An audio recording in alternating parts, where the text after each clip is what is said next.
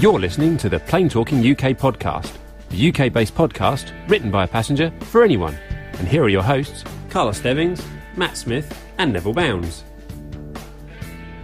Well, hello and welcome to episode number 215 of the Plain Talking UK podcast. I'm Carl Stebbings, and joining me in the Barn studio this week, as always, is my co-host Matt Smith. Indeed. Hello, everyone. That was a bit abrupt. Sorry. I tried to do something and it didn't work. I'm sorry. Were you playing? Yes, during the opening credits for the show. I was playing during the opening credits. I'm sorry. So there we are. That's it. Sack the producer. Right. Lovely. If anybody else would like to have a go, by the way, this seat is always available. Please, someone else sit in this seat, please. And also joining us this week from his big sprawling mansion estate, it's our awesome other co-host of the show, Mr. Neville Bounds. Good evening. Hope everybody is well. Yep. And it's been one of those weeks again, very hectic. A bit late in joining today, but it's one of those. You wouldn't have it any other way, sir. You like to be so crazily busy you don't know what to do with yourself. Yeah. So, no, looking forward to the show. Lots to talk about on this week's show. Lots of stuff going on. Stuff. I like stuff. Stuff is good. And also joining us in the Barn studio this week, a real treat for everyone, especially my wife Gemma, because she loves him. He's back again with us, and it's our special guest host of the show. He's the prince of everything to do with the passenger experience. It's Owen. How you doing, guys? How are things? Good to be back here in the studio. Thanks for having me back. So you back for the bank holiday weekend then, Owen? No flying or? No, I'll be flying the bank holiday. I will be flying the bank back to holiday. work Sunday. Oh no, where are you off to? Anywhere nice? I think I'm actually going to Dublin on the bank holiday. On the Monday? On the Monday, I think. Okay. I am. So that'll be good. I like the Dublin flights.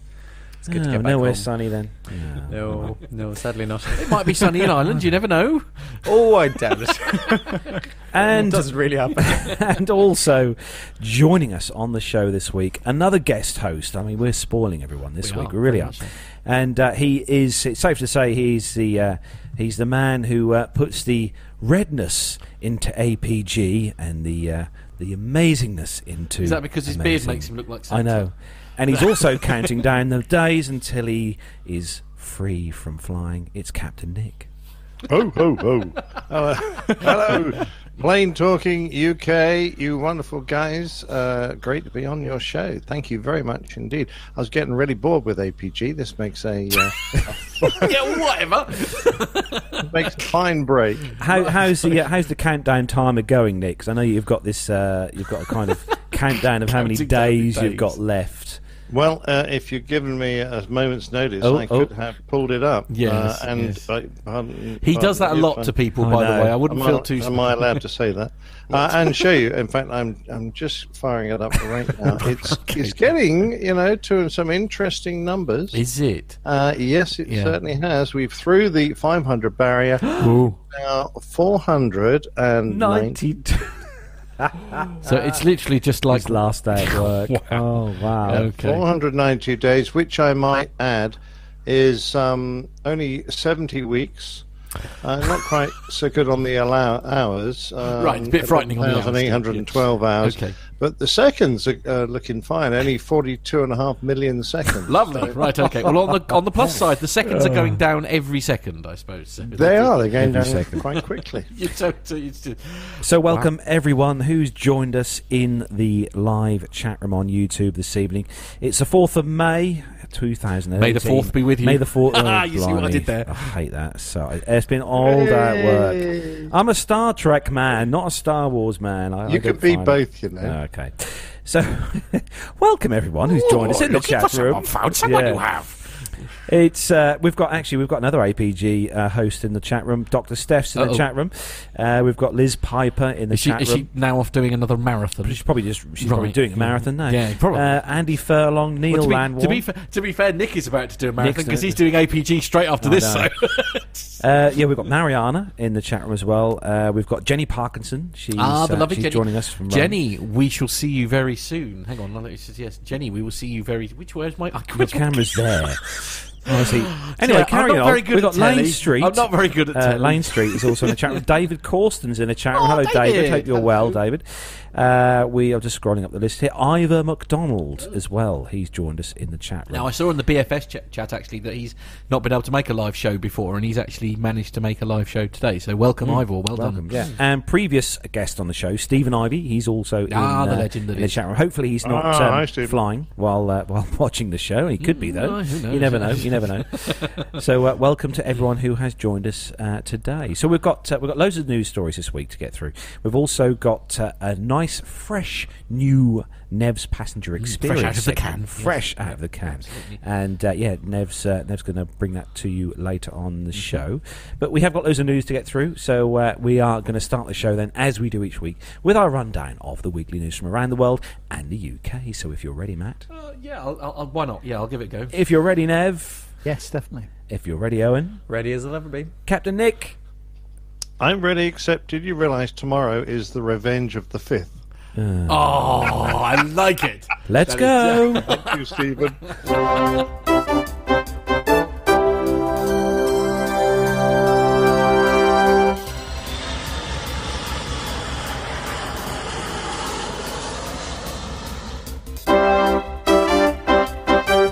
So, kicking off this week's first news story, I'll turn his mic down. I've got the control here to turn his mic down. Not for much longer, you haven't.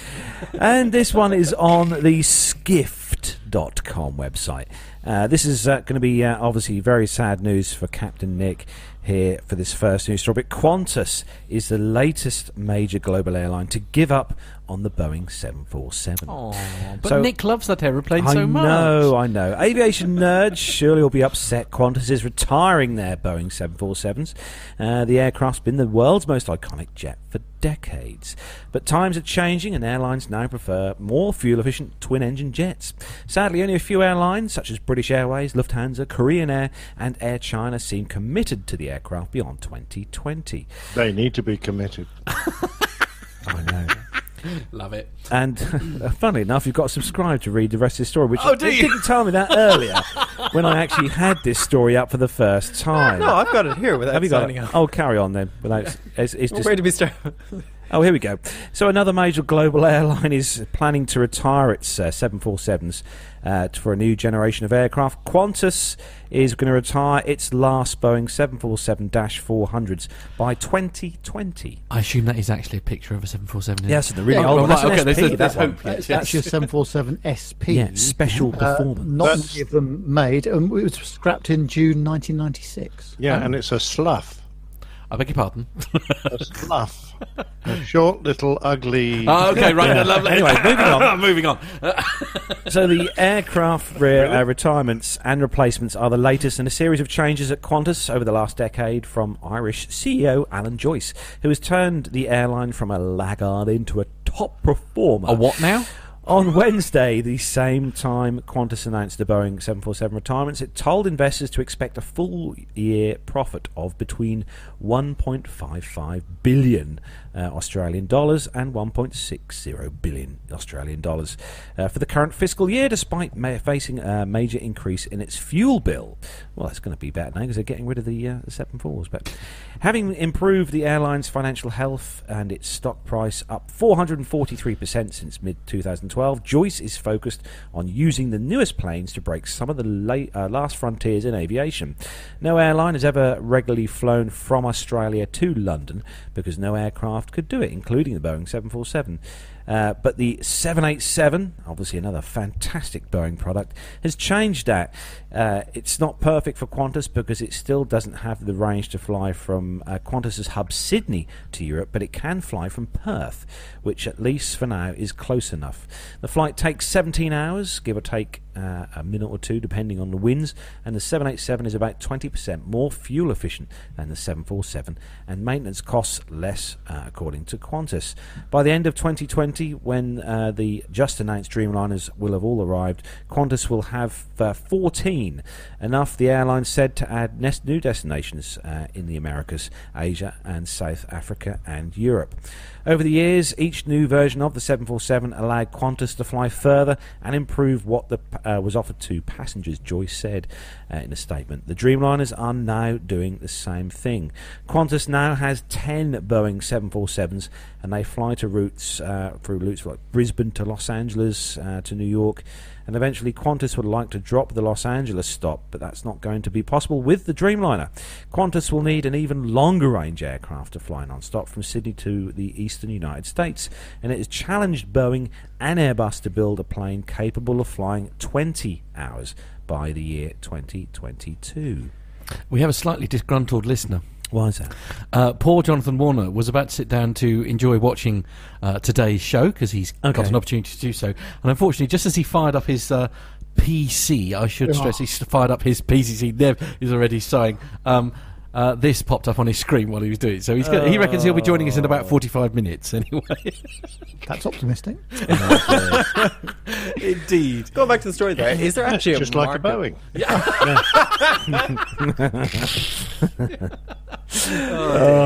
Is there actually a market for people who want to fly 20 hours? Well, we covered the story last week, didn't we? Because it was it Singapore, Nev?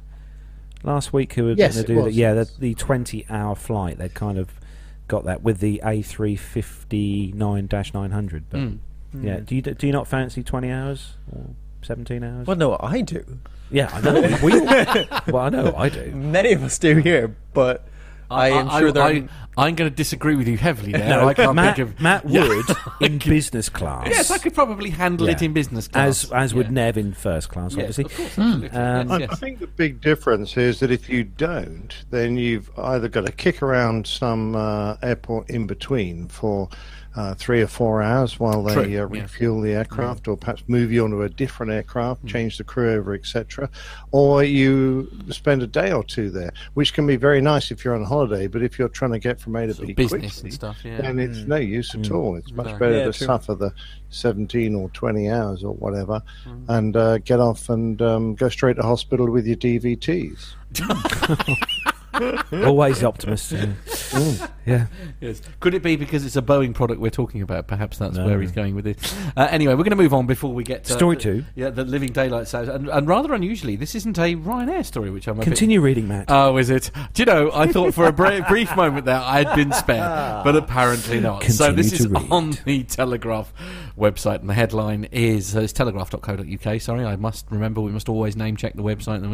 The one mistake to avoid, this is on Telegraph, if your hand luggage gets relegated to the hold. Now I see. Passengers have been warned to keep their passports with them on flights when their bags are put in the hold at the last minute, or face lengthy delays at border control. Do you know, I hadn't even given that a thought. And a couple of times I've handed over my bag, and of course it's been my passport's in your hand luggage. They are supposed to tell you when you hand over your bag to remove any batteries that might explode. Okay. Make sure that you've got any medication you take out of it, and have your passport. So you're given a reminder. It's all supposed to be. As you hand your bag over, to take anything out of it that you will need during the flight or immediately after landing. Okay. Right. Okay. Which airline didn't tell you?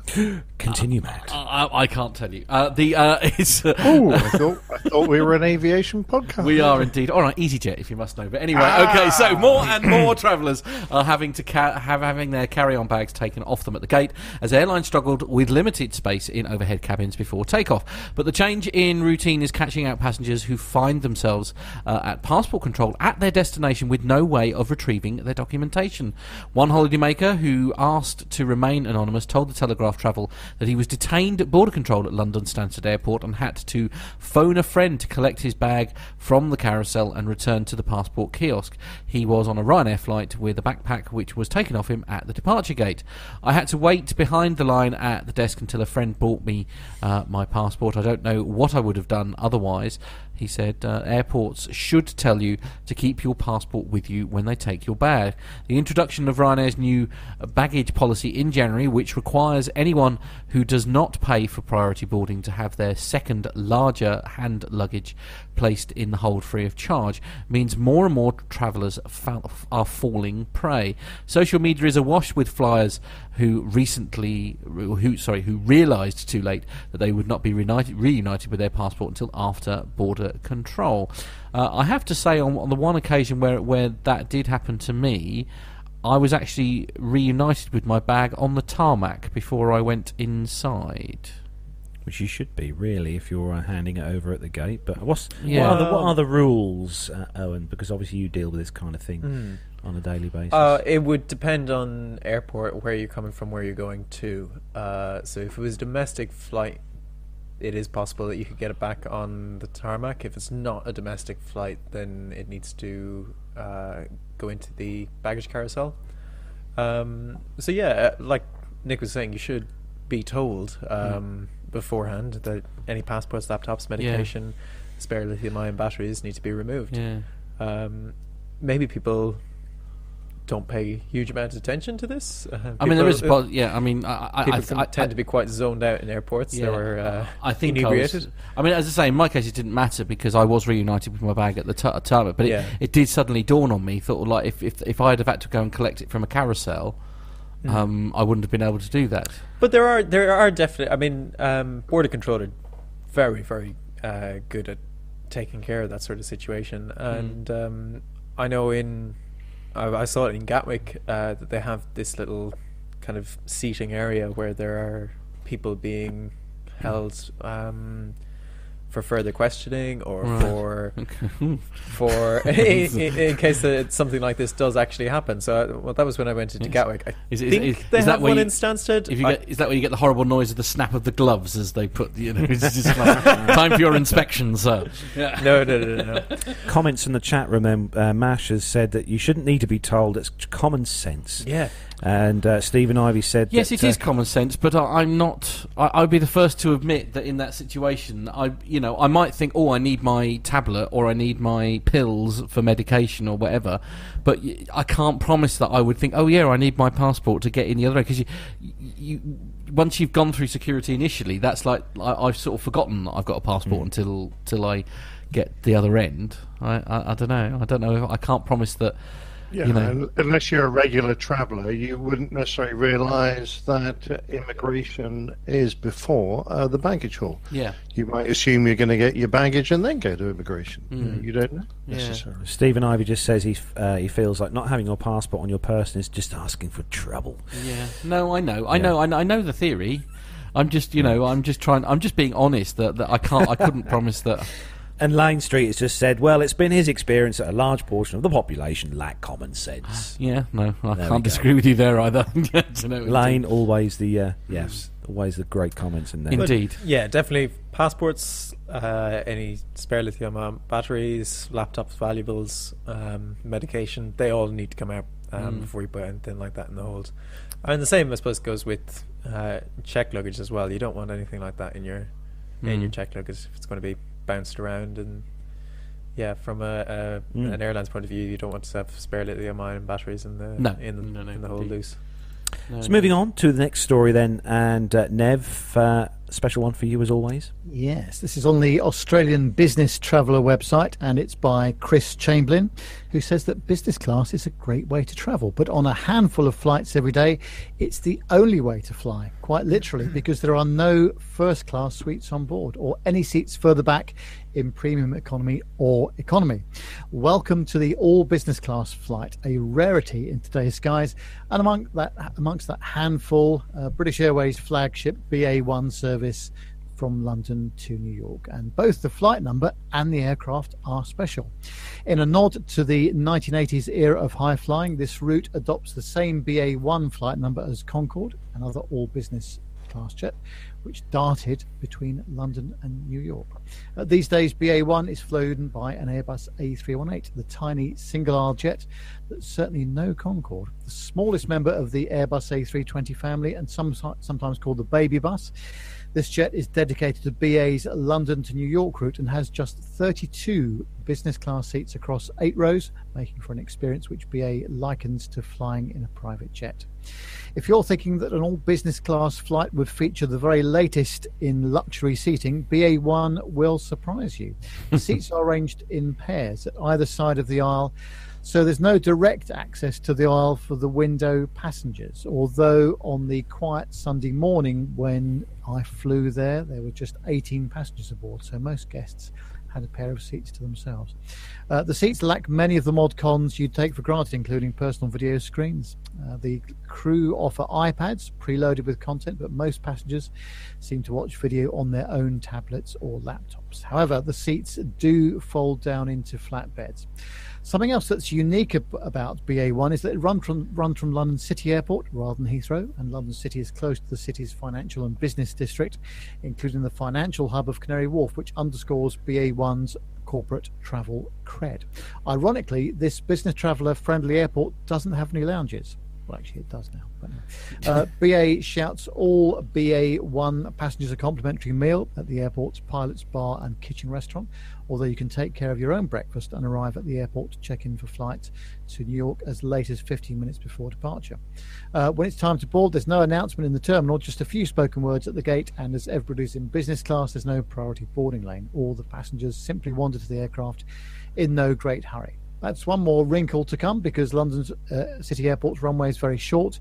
The A318 can't take off with the full load of fuel needed to fly all the way to New York. So BA's novel solution is a stopover route in the Irish town of Shannon. This might take the shine off notions that an all business class flight would zoom you directly from A to B, but British Airways makes it work by letting passengers clear US passport control and customs on the ground at Shannon whilst the A318 is fueled for the 7-hour flight ahead. Of course, yeah. If you've no checked baggage, you can walk straight out of the terminal at New York's JFK Airport and make your way into the city. And if you do have a bag, because there are so few passengers on this flight, every suitcase comes out within minutes and you're good to go. Compared to a non-stop flight, the Shannon detour does add around 90 minutes to the trip.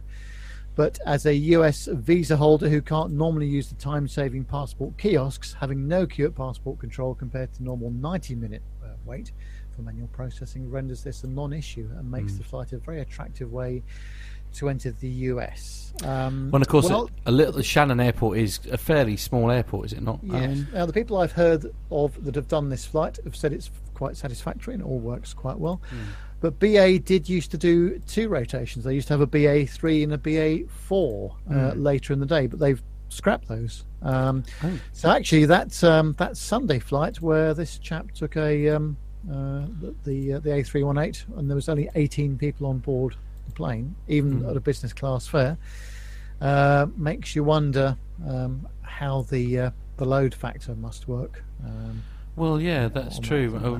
Maybe herein lies the problem. Essentially, if they're not filling the flight, then. But I mean, as I say, because that sounds like a very appealing idea, actually, to me, is to literally do your passport control, if you like, in Shannon. So you're arriving as a domestic flight, yeah, and that's why when we were going out to New York, I went via Dublin. I went Heathrow to Dublin, and then in Dublin I passed through the US border and flew domestically into Newark, I think. I mean, we were lucky when we went to myself, Charlotte, and Sarah. When we flew in, because we flew into Newark, we were just lucky on times. It wasn't a busy time of day to be going through passport control, and we were in and out fairly quickly. But I mean, some people were telling us on the flight that trips that they'd been on where they'd had nearly 4-hour delays sometimes trying to get through passport control. Well, I mean, I got in the second time in February into New York, and that was the only time that I've entered America without going through pre-clearance in either Dublin or Shannon, and that took a good 90 minutes, and that was at midnight. Wow. The only other snag about the BA2, which is the incoming flight back to London City, because it can do it in one hit, obviously, because it's got the wind behind it, as it were. Often that flight ends up at Gatwick because of the weather at London City. I see. Quite foggy very often, or low visibility, so they can't land it there. So they end up back at Gatwick very often as well.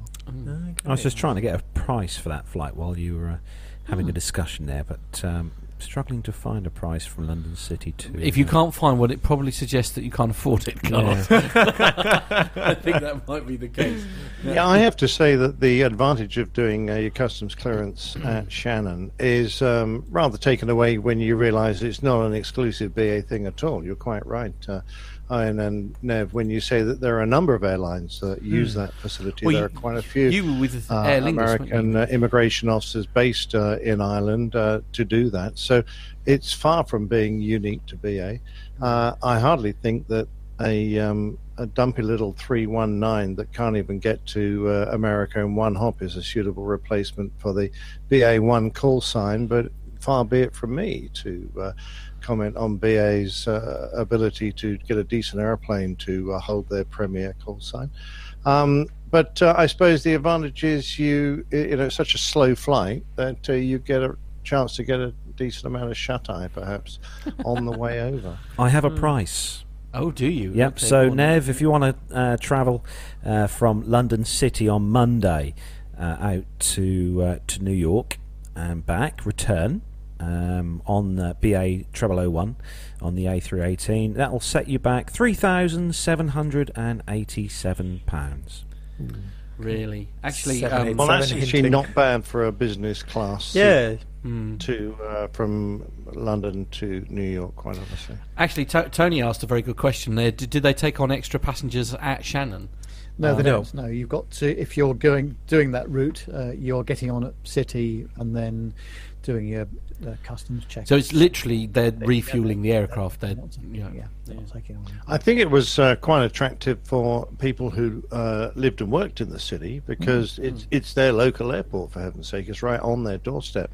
Yeah. And they could basically walk out of work and climb an airplane, and next morning they'd be in New York ready to do whatever there. So I think the concept is good. The fact that they've dropped one of their aircraft doing this is obviously perhaps an indication of how quite telling. popular it is now. And this is hardly new news. This route has been around for years. So I know, but I'm not BA quite are sure desperate for why it suddenly popped up.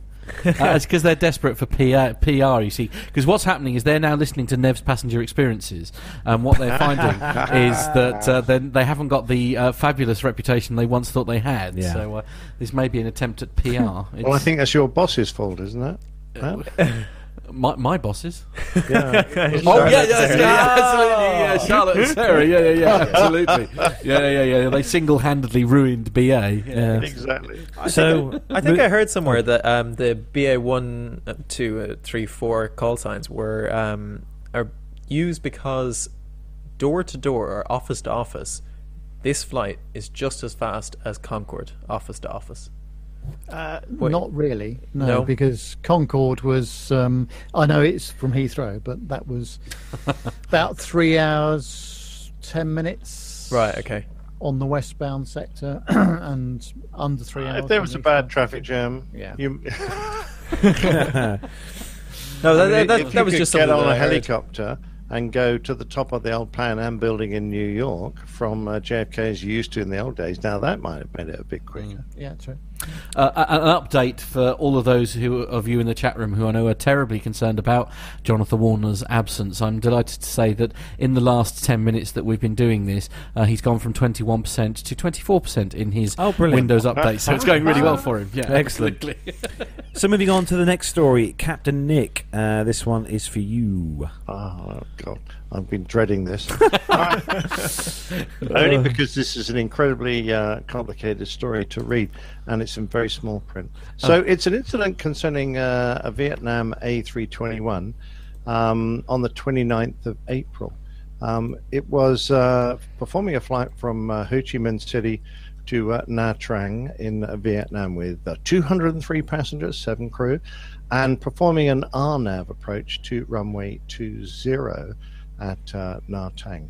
An RNAV is an approach which is guided by the aircraft's own navigation system rather than being guided by beacons or a system based on the ground. It was cleared to land at Nha Trang Civil Airport on runway 20, which in the future will be called 20 right, but wasn't on that day.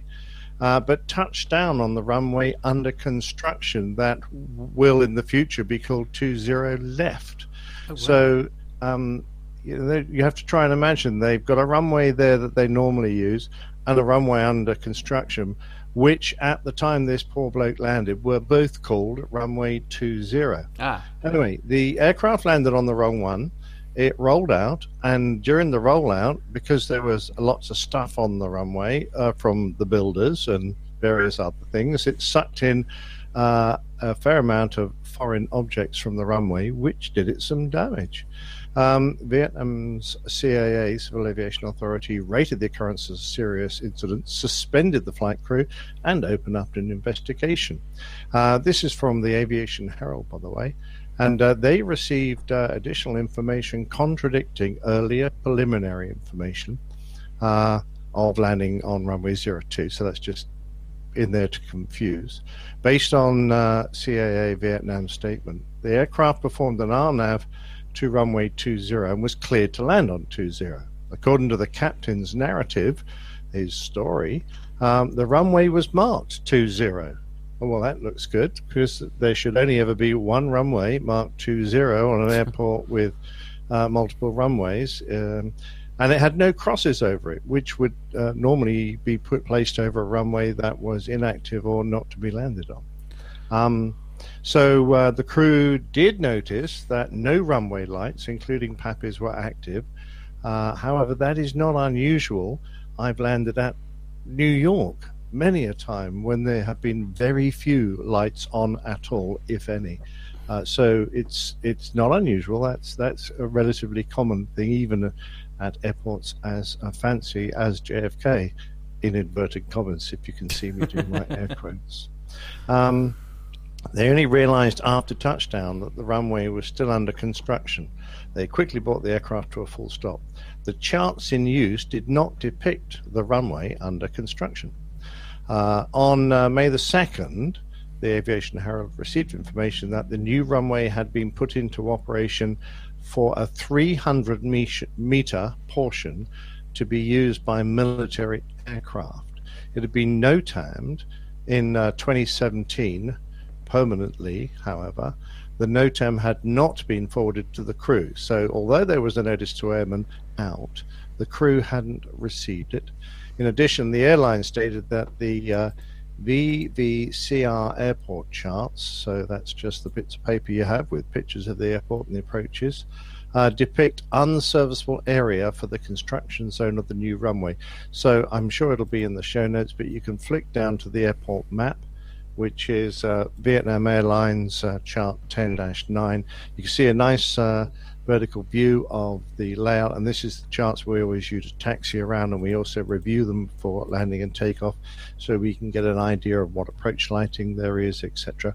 And you can see the main runway quite clearly marked, but the new runway is there only in a faint hash, indicating that it is under construction and not available for use. So having flicked down there to look at that, I've now got to pre-find my spot.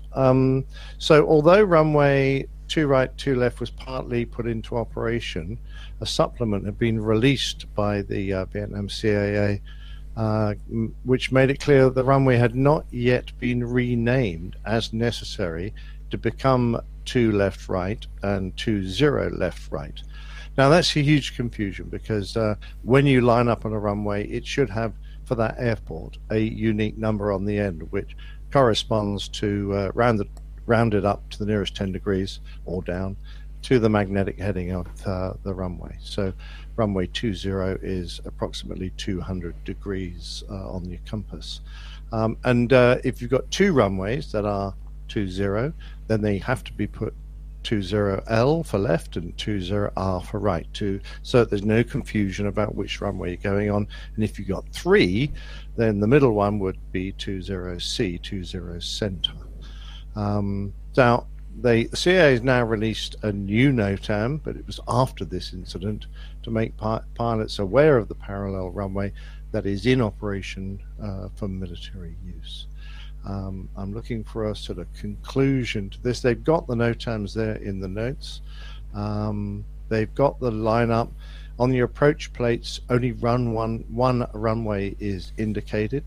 And of course, an RNAV approach is a non-precision approach. So that approach does not take you right down to the end of the runway as an ILS, for example, would a precision approach.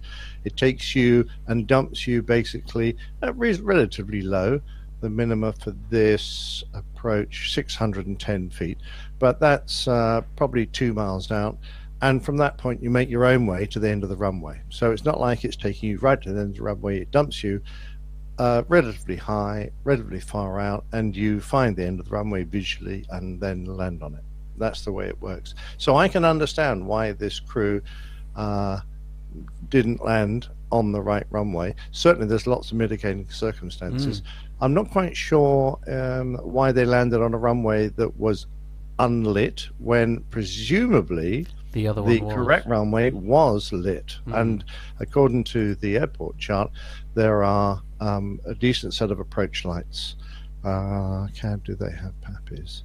I can't see. No, it just looks like approach lights. I can't see PAPIs. But it's certainly perhaps an excusable error.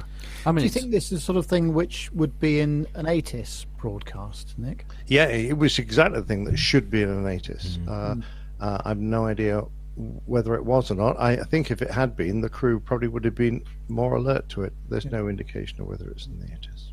So basically a terrible breakdown in communication, I think, is probably the best way to describe this incident. I mean, it's just it seems a bit harsh to be sort of suspending people left, right and centre when it's not perhaps as clear as the airport is making out. It is usual in an incident like this to suspend the crew until the findings are out and they're exonerated, in which case they go back to work. And of course, if they're not exonerated, then, but when there's a doubt, you always take the safest course of action, which is to stop the crew flying.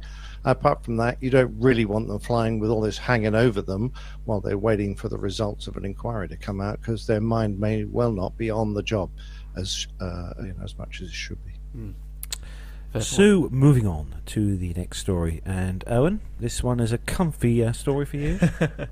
So this is by fastcodesign.com, and it says, the miserable economy airline seat got a major redesign. Oh, no. Over the past few years, aerospace designers have introduced a slew of wildly uncomfortable-looking economy seats, the latest of which is the new Cattle-class airplane saddle, unveiled at Hamburg's Airplane Interiors Expo. You'll be relieved to know that at least one company is trying to design a compact economy seat that is not a literal pain in the ass, but it's not as easy as it sounds.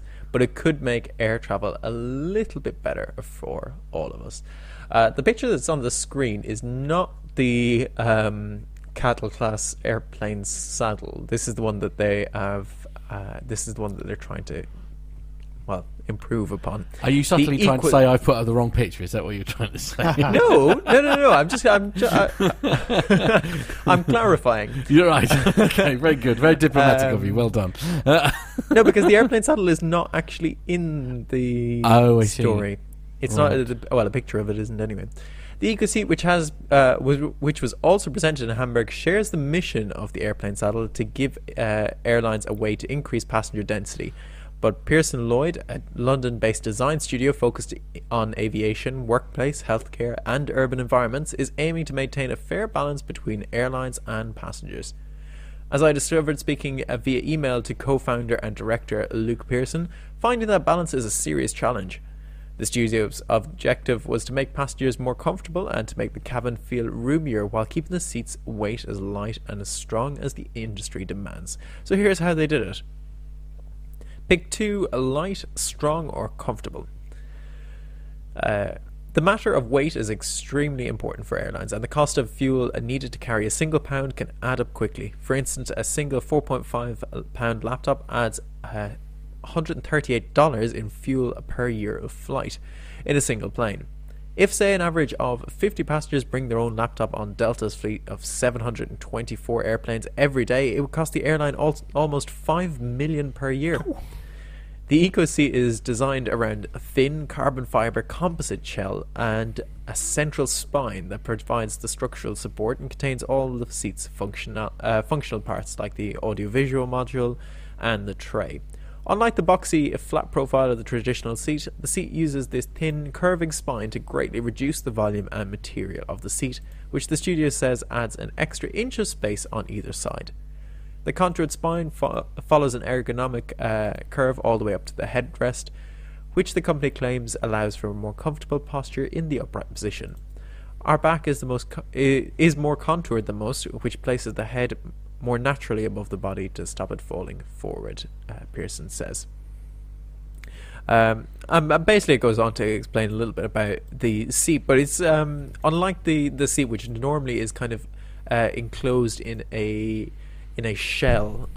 This one just has a central column, and then the seat is kind of placed on top of that central column in order to save space, really. And they've got tray tables and all the audio, the AVOD systems. The knock-up that we were looking at in those pictures actually didn't look. The actual bottom pad itself didn't look that dissimilar to what we're used to now, but the bit at the back there was basically it looked like a piece of hardboard with a few, pads sort of staple gunned to it, which it does maybe look a little bit more flimsy, but it is carbon fibre, so yeah, true. I still have to say one of the most comfiest economy seats I've ever sat in was definitely with Emirates. Really? Yeah, I thought they were really, for an economy seat, were really comfortable. Yeah, I think the comfiest one that I've ever had was Lufthansa's A340s. Yeah, they had quite a new cabin in those and really, really comfortable seats. Not too unlike these, really, really slim, and yeah. Nev, do you have a sort of? I know you try to avoid flying in economy where ever is possible, of course. But I mean, is there any particular airline that jumps out at you as actually not a bad experience in economy? Actually, SAS used to have a very nice economy seat. I used to fly them a lot into Scandinavia, Copenhagen and Stockholm, but I've not flown them for some time. I think the BA economy seat leaves a lot to be desired. It's not great, either short haul or long haul. But Lufthansa, when I have flown economy on their services, they've actually quite nice sort of lumbar support and general comfortness. I know this is going to be a swear word as far as many people are concerned, but actually the redesigned cabin on the A320 that EasyJet use, I have to confess, I've never felt. I dare say, if you've got the tape measure out, the legroom isn't any different to any other like aircraft or rival company, but I have to say I mean, it was one of the few aircraft, whether it's just because of the way the seat is designed slightly differently, but I could actually literally put my legs underneath the seat in front of me and stretch out, which I've never ever been able to do in any other aeroplane. And I was quite lucky because both legs of the journey were both on this recently refurbished A320. So, of course, there is a certain person who's guest hosting with us this evening who's got the best seat in the house, really. Well, yes, absolutely. Well, it is on the Airbus. Of course, I hear nothing but complaints from the binliner pilots about how uncomfortable. I'm being genuine here about how uncomfortable their seats are. But yeah, the Airbus seats are okay, considering the number of hours we sit in. And bear in mind, those seats, they have someone out of the seat, not sitting in it, for about an hour a day, I guess. Because the moment we climb out, the engineers climb in and they're working on the aircraft. I'm often arriving at the aircraft, take whatever, the engineers are still in our seats. They'll eventually finish what they're doing, climb out, we'll climb straight in again. So the cushions really very rarely have a chance to fluff up again, as it were. Cool is another word I was going to go with. Exactly. They're heavily compressed.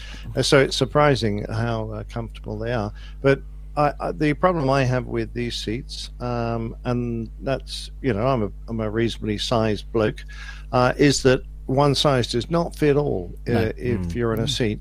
And a big bloke like me needs a lumbar support that is suitably positioned. Otherwise, It's in totally the wrong spot. Basically, the lumbar support is down near my backside, and the hollow where your back is where my lumbar is. So I get contorted, and I get dreadful back pain sitting in a seat that is designed for too short a person.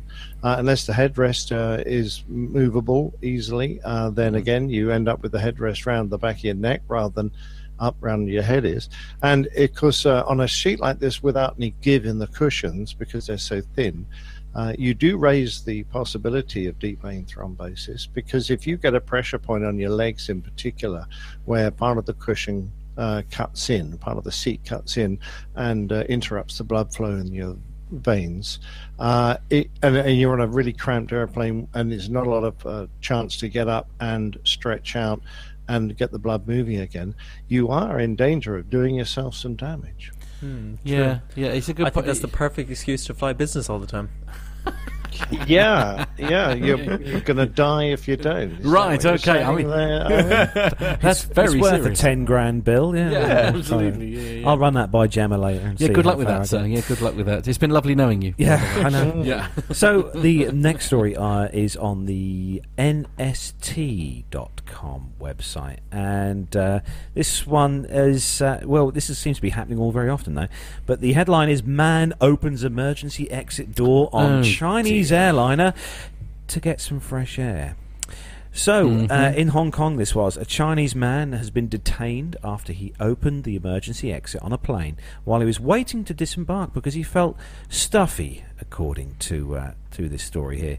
The man, identified only by his surname as Chen, was waiting to leave the flight at Manyang Airport in the southwestern province of Sichuan when he decided he could do with some fresh air. Unfortunately for him, the handle he pulled was attached to the emergency exit, and not only did the hatch come free from the plane, but it also activated the emergency escape slide.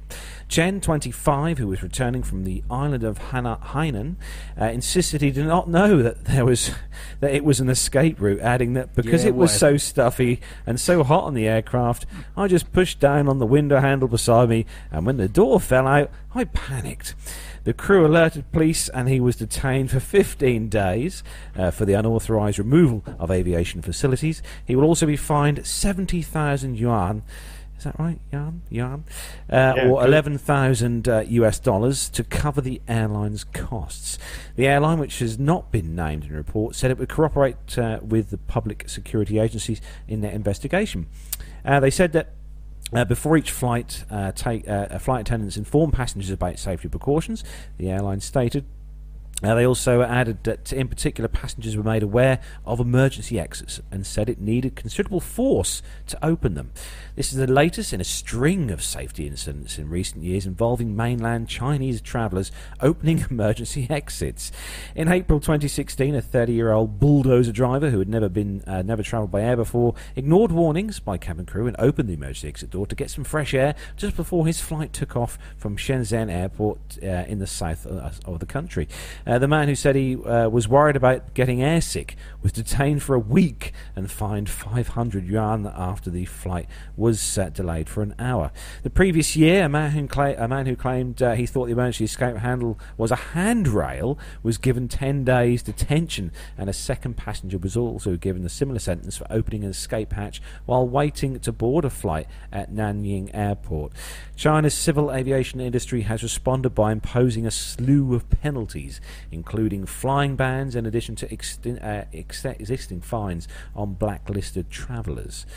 There's a picture there, actually, Matt. I don't know whether you put that on the screen whilst I was recording. Yeah, it's I probably delayed that flight, I would imagine, quite a lot. Oh, they were saying the other one was only delayed for an hour. That is pretty impressive. Fair play to whoever was coordinating that flight. I mean, presumably you can't just simply fold it up and put it back in the aircraft. No, No. that That'll ground the aircraft for the day. What do you think of this, Nev? Well, another great example of aviation journalism at its best. It has to mention the fact that the gentleman is a 30-year-old bulldozer driver. Right, obviously, which is very relevant. Yeah, yeah, of course, yeah, absolutely. I reckon he was just wanted to pop out and throw some coins into the engine. Oh, yeah, we had that. I remember that story.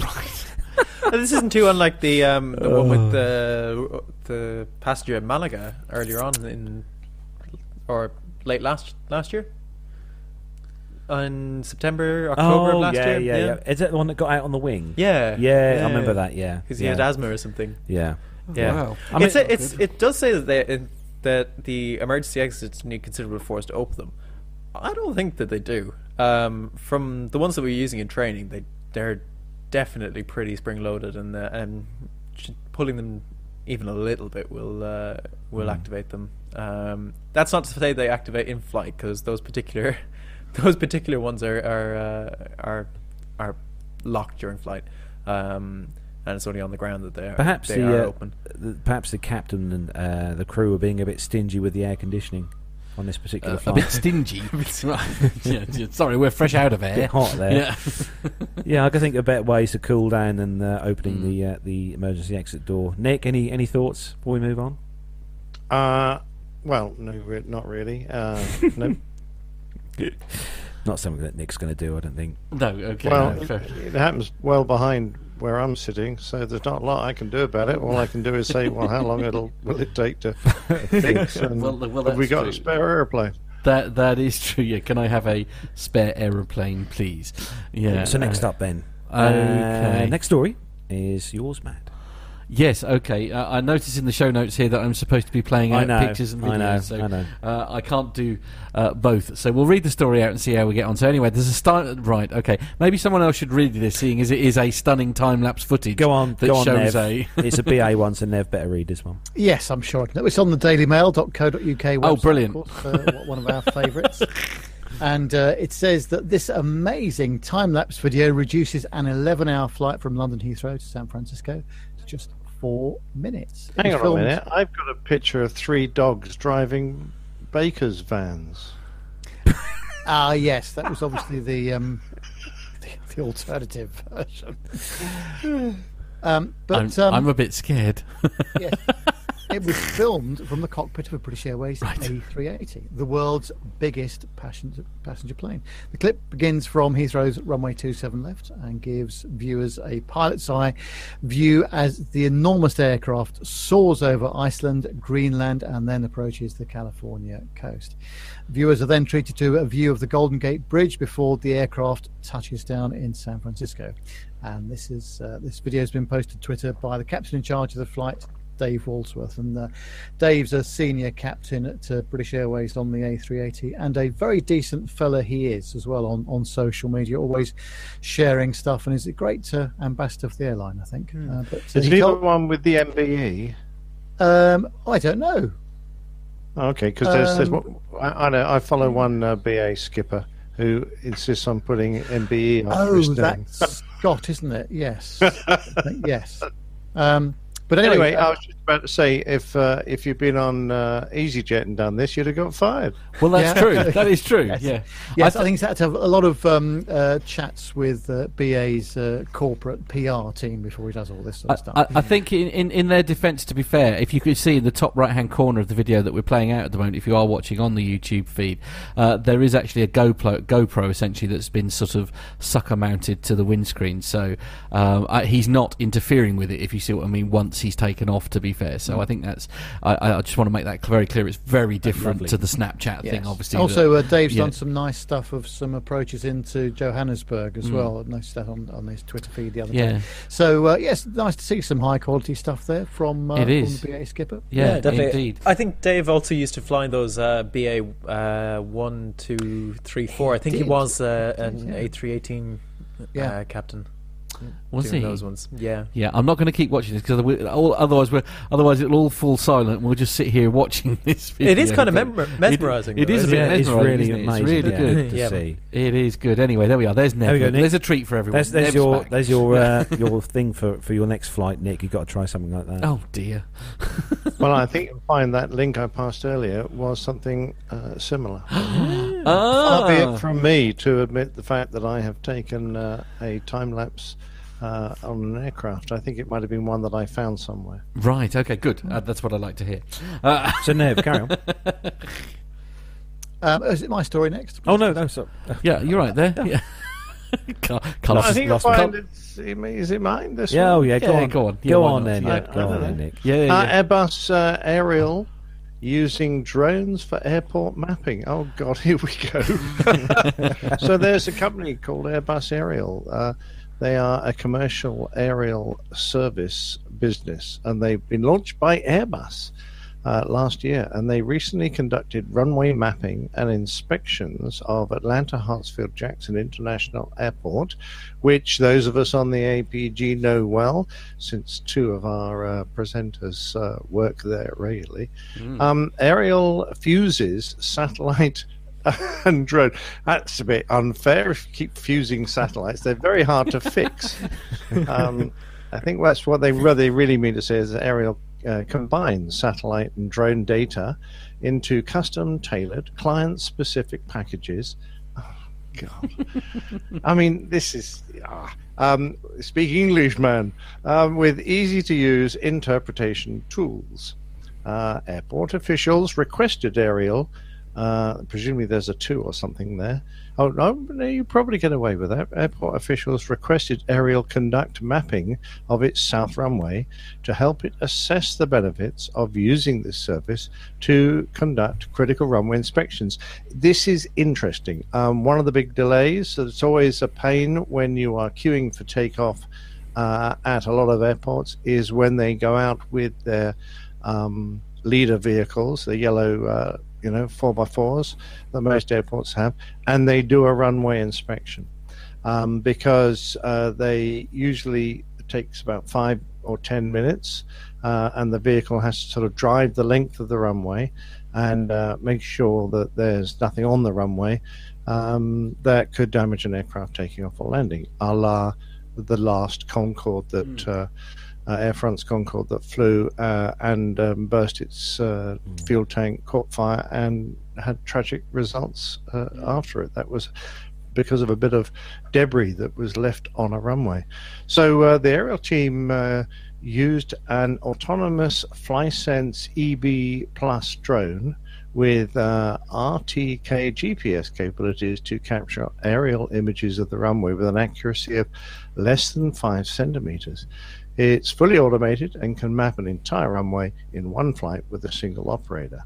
Airbus Aerial used drone images to develop a comprehensive airport assessment report, including 3D mapping, contour layers, and traditional high-resolution imagery within Aerial's cloud-based geospatial. Spatial. Yes, that's. It took me 3 goes. Thank you. Geospatial platform. The company plans to offer the service to other airports. Currently has clients in utilities, road construction, blah blah blah.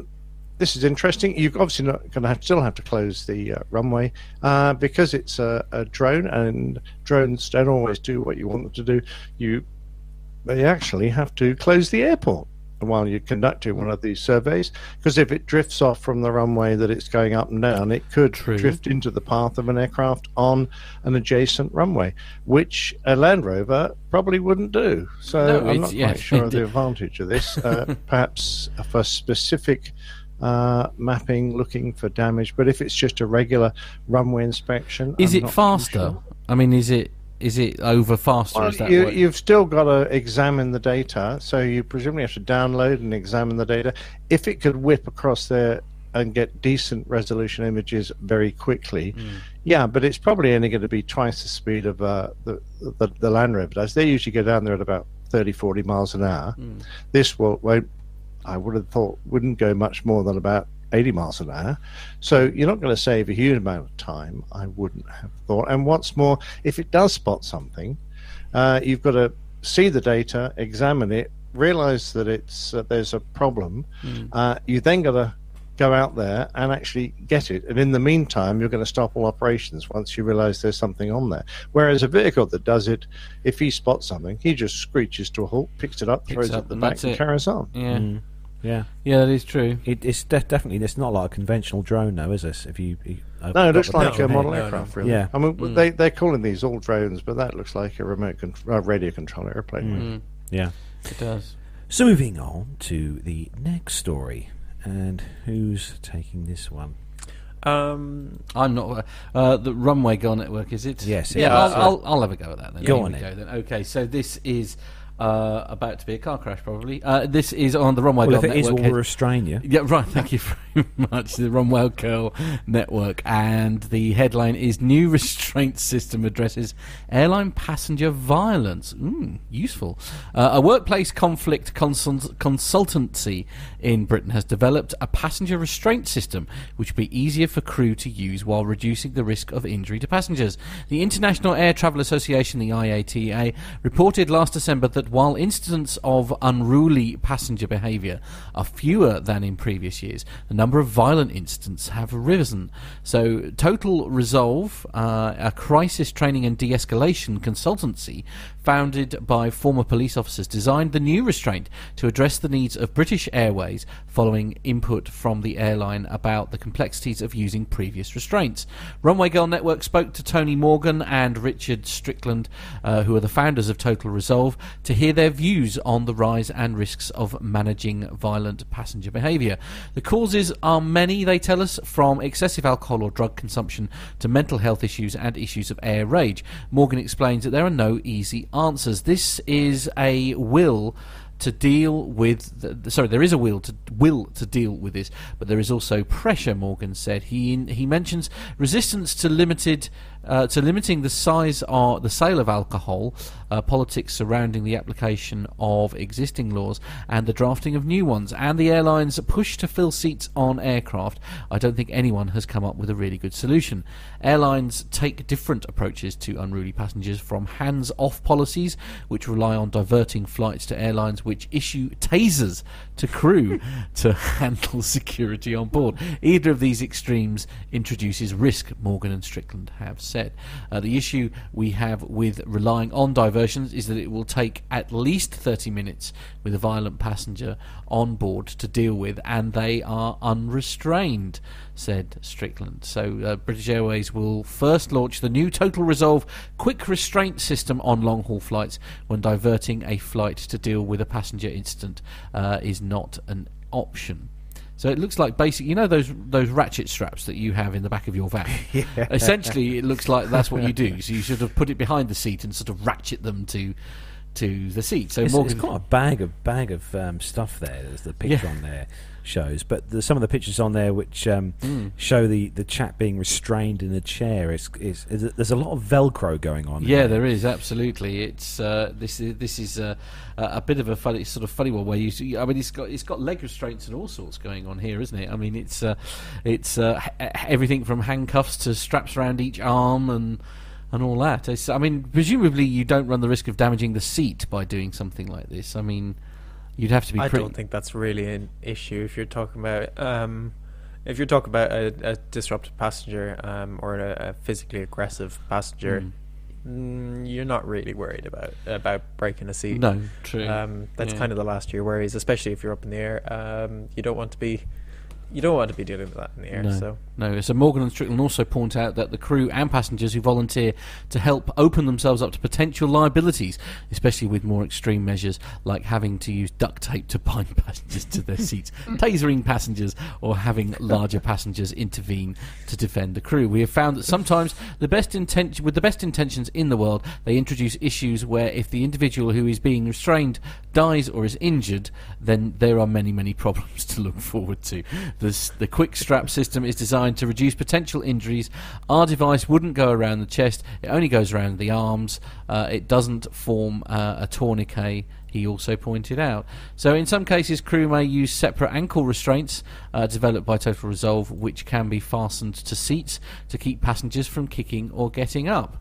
Morgan and Strickland believe fixed handcuffs of the type used by police in Britain can be effective as a first resort to manage violent passengers. They say plastic zip ties are more likely to cause injury and are too difficult to put on basically effectively and quickly.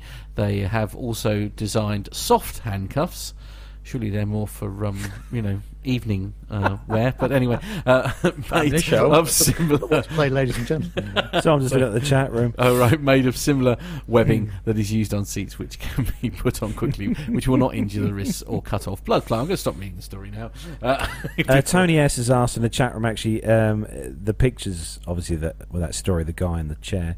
Asks whether that's Captain Al. Oh, it might well be. I hadn't given that some thought. I mean, it's a little more thick set than Captain Al, I think, to be fair. But it's. I mean, they've got several sort of options here. It's the same thing, isn't it? Where they're restoring. See, I disagree with them. They're saying a bit of a sort of like a tourniquet effect around the arms, because actually they are going round the arms there. I mean, but they're not going the full way around the arms. No, true. No, they're open at the back. So. The thing round his wrist there looks like something I used to wear when I rode my bike as a kid. Yeah, one of those reflective strip things. But yes, I'm sure they're very effective. And I mean, obviously, the answer is that people don't need to be morons when they're in the aeroplane, and then none of this is required. But very true. There we are. I don't know. I haven't seen it happen too frequently. I've been lucky, I suppose, in a way, but I haven't had. You don't fly Jet 2 then? No. Okay.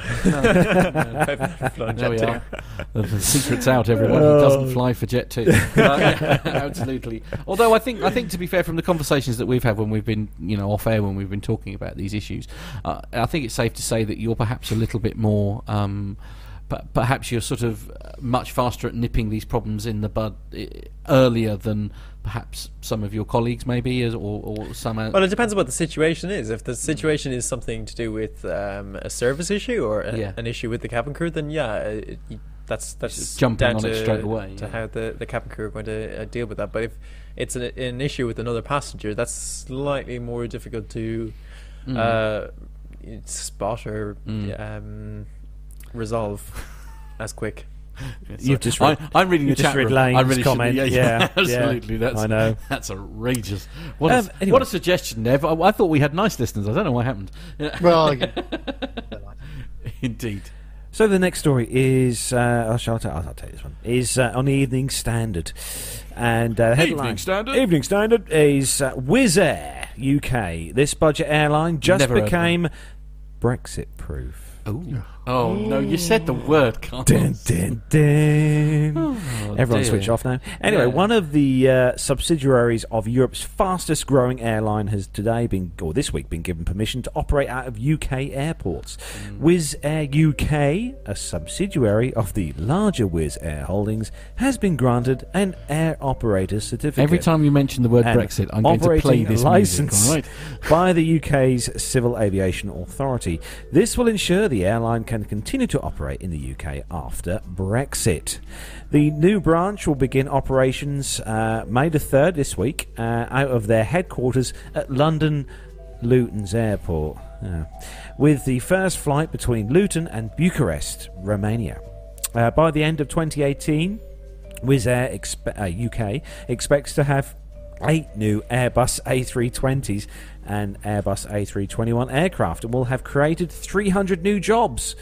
It will fly to destinations such as Larnaca, Tirana, Tallinn, Bratislava, Lviv, I think that's how you pronounce that one, Lviv, Athens, Keflavik, and Bari, with fares starting as low as $13.99. Joseph Vadari, a chief executive officer at Wizz Air, said in a statement that this week marks the start of a new era in air travel in the United Kingdom as we celebrate Wizz Air UK's first flight following the approval of its UK operating licence. While Wizz Air UK is a key part of our Brexit contingency plan, it is also the first genuine ultra-low-cost carrier licensed in the UK and the natural next step in development of our UK business. That's good news anyway. At least we shan't lose Wizz Air when all things just go to pot when the Brexit thing happens. Stop saying that word. I think we're going to move on rapidly now. Really? And Captain Nick, I wonder if I could trouble you to take the next story on the BBC's website. Yes, of course.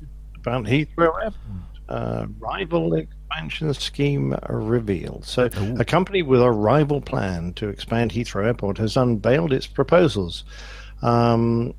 Aurora Group, I thought that was the name of a hotel. It says its plan for a new terminal and runway would cost £14.4 billion pounds sterling, which is, in inverted commas, roughly the same as the scheme proposed by Heathrow Airport Holdings. Airlines, including the owner of British Airways, that's AOG, isn't it? No spares available. Say companies other than Heathrow's owner should be allowed to design and build any new terminals. Oh, interesting. Heathrow Airport Holdings say Aurora's plans were not serious. They show a complete lack of understanding of airport operations and disregard for those living closest to the airport, said John Holland Kay, Heathrow Chief Executive.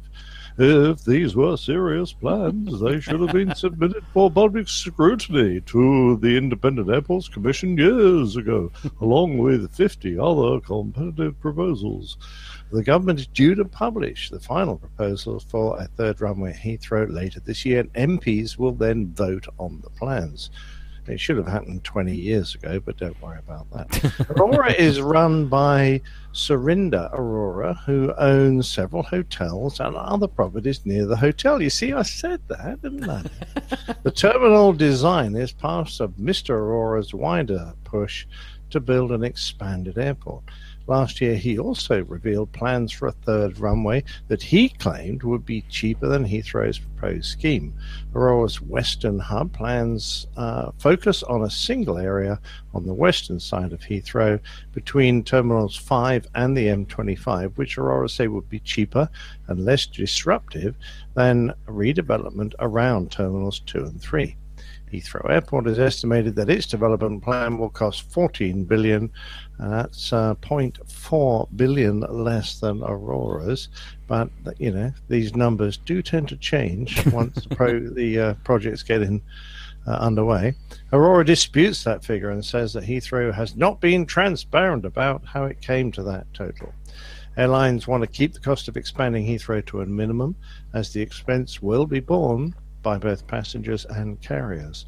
Heathrow's owners said this week it would allow companies to bid to partner with it on some aspects of the expansion scheme. Mr. Aurora welcomed that decision, but said it did not go far enough. I won't do his voice again. I'm not very good at imitating him. Heathrow has been in monopoly control for too long, and our proposal shows what can be achieved through an alternative approach, and Heathrow fully welcoming competition, he said. Sir Ron Eddington, former BA chief executive and member of Aurora's Heathrow Expansion Advisory Board, I was going to say jobs for the boys, but that may not be appropriate. Heathrow said Heathrow used to be the premium global aviation hub, but has suffered under the current monopoly. Aurora is best placed to deliver true competition and return Heathrow to its place as the top-tier international airport. A spokesman for IAG, which owns Aer Lingus and Iberia, as well as BA, said Aurora's proposal deserved to be properly evaluated. Competition at Heathrow is critical to keep costs low, and we call on the government to break up the airport's monopoly and allow third parties to run terminals. Craig Krieger, chief executive of Virgin Atlantic, said Aurora's plan appears to be a credible alternative that will bring down the cost of construction and inject competition at the UK's hub airport. Aurora's plans have been created by Corgan, an architectural firm that has designed terminals for other major airports worldwide. Interesting. I must say, the picture that they've got on the story here, the CGI impression of Aurora's plans, it looks nice. It does look nice. Yeah, it looks nicer than their hotels. Indeed. But do you think we could definitely benefit then, Nick, from an expansion at Heathrow?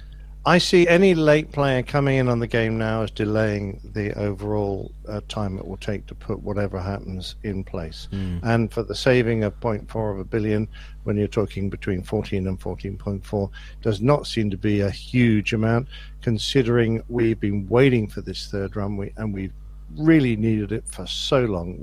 We're desperate to have it. And the airport can't really progress without it. I mean, we're absolutely chock up at Heathrow, bulging at the seams. It desperately needs a small part of me wonders, actually, like with an expansion plan like this, where he's saying, we might be able to save you 0.4 of a billion, and what's the betting that it will still go massively over budget anyway? Because that seems to be the thing with all building projects in the UK, especially. It's like basically everything always goes massively over budget. Nev, any sort of thoughts really in regard to this? I assuming you're thinking along the same lines as Nick. Yes, we have a little saying in the industry that I work in, a little acronym which is JFDI, and I shan't tell you exactly what that means, but it means you really should get on with it. And the thing is, we've been waiting for this. Actually, I think this is the 18th year now. Oh my goodness! That we've been waiting for it, and of course, no decision has been made, and there's lots of stuff going on. But as Nick says, it's been bulging at the seams now for many years, and actually ATC have done the best they can to offer the best possible flow rates into Heathrow during the peak hours, and they're coming up with all sorts of innovative ideas to do it. But at the end of the day, you have 2 runways, and that's it. So they can only do what they can do with the aircraft. And the other thing is as well, with the aircraft getting bigger, the big stuff, the A380s, and still running the 747s, obviously all the heavy metal needs more spacing behind it, so there's lots of wake turbulence considerations, and that affects flow rate, and then there's some weather lobbed into that as well, and it's very, very difficult to keep things on schedule. I'm amazed that they do as well as they do. I mean, our visit to NATS actually really sort of highlighted the incredible sort of, I mean, they're forever looking at better ways of trying, or ways of increasing capacity in the same airspace, if you see what I mean, and taking into account, sort of like the wave flows and all that. I mean, it was just, it was a really amazing thing, and hats off to everyone at NATS and ATC Heathrow, and everything. Just trying to work out, how to make this work. As you say, I mean, they're desperate for another runway, aren't they? Yes. And I think the thing is, it only works today when the weather's nice. The moment you get low visibility procedures going on, and that just messes up the flow rate and the holding and all the rest of it, and just has this massive, impact, ongoing effect, like a pack of cards, really. No, that's true. So, moving on to the last story or kind of story, Nev, what's this particular? This is on the inews.co.uk, and it's a bit of a top 10 actually, and it says that these are the best and worst value airlines for flying short haul in 2018. EasyJet has been named the best value airline for short haul flights, leaving no frills rival Ryanair and its other competitors, including British Airways, KLM and Air France, trailing in its wake. See what they did there? It's very good, yes. Whilst Ryanair was found to offer customers the cheapest ticket prices on average when baggage charges, seat reservations and onboard catering were taken into account, the low-cost carrier was knocked out of the top 10 best value airlines entirely, analysis by a travel fare aggregator shows. And Skyscanner ranked the 20 most popular airlines that fly short haul from the UK across 4 key categories: baggage charges, the price of a seat reservation, the cost of onboard catering, and the average economy ticket price. EasyJet was named the best value airline overall for short-haul travel, with Germany's low-cost Eurowings taking second place. But several of the best value airlines were not low-cost. The Dutch and Swiss national carriers, KLM and Swiss, took joint third place. Germany's airline Lufthansa came sixth, and British Airways shared the 8th spot with Air France and Flybe. Completing the top 10 were the Spanish low-cost airline Vueling in 5th place, and Britain's Jet2 coming in 7th. Mm-hmm. So this is the top 10 best value airlines overall for flying short haul. So we'll just do it for fun here. We'll start at number 10.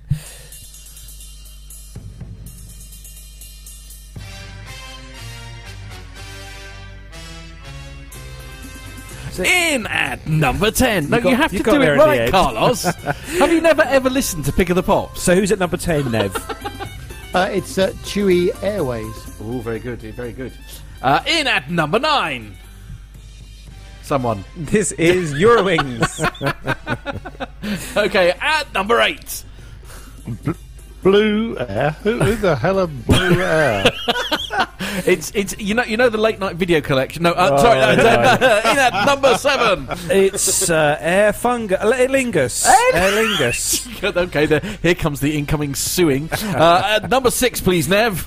It's Norwegian, or as Carlos calls it, Norwegian. Indeed. No. At number 5, it sounds like someone's going to the toilet. It's Wizz Air. Right. Okay, number 4, please.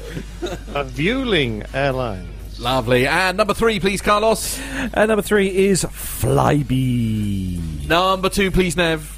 And that is EasyJet. And it is, it's the best value airline in the world ever, please, Captain Nick. Sorry, Ryanair. You're right. I'd have bought you a bucket if I'd known. Yes. Like, Carlos, one of these days I'm going to sit you down in front of... hello, it's getting louder. That's supposed to be going down. What's he doing there? Yeah. So while Matt sorts that out, we're going to go over who exactly Blue Air Who are Blue Because no Air? one seems to know who Blue Air are. Please educate me. So Blue Air, whose call sign is Blue Messenger, founded in 2004, operate from lots of places in Europe, including Larnaca, Liverpool, Turin, Constanta. They're a Romanian airline. And yes. Right.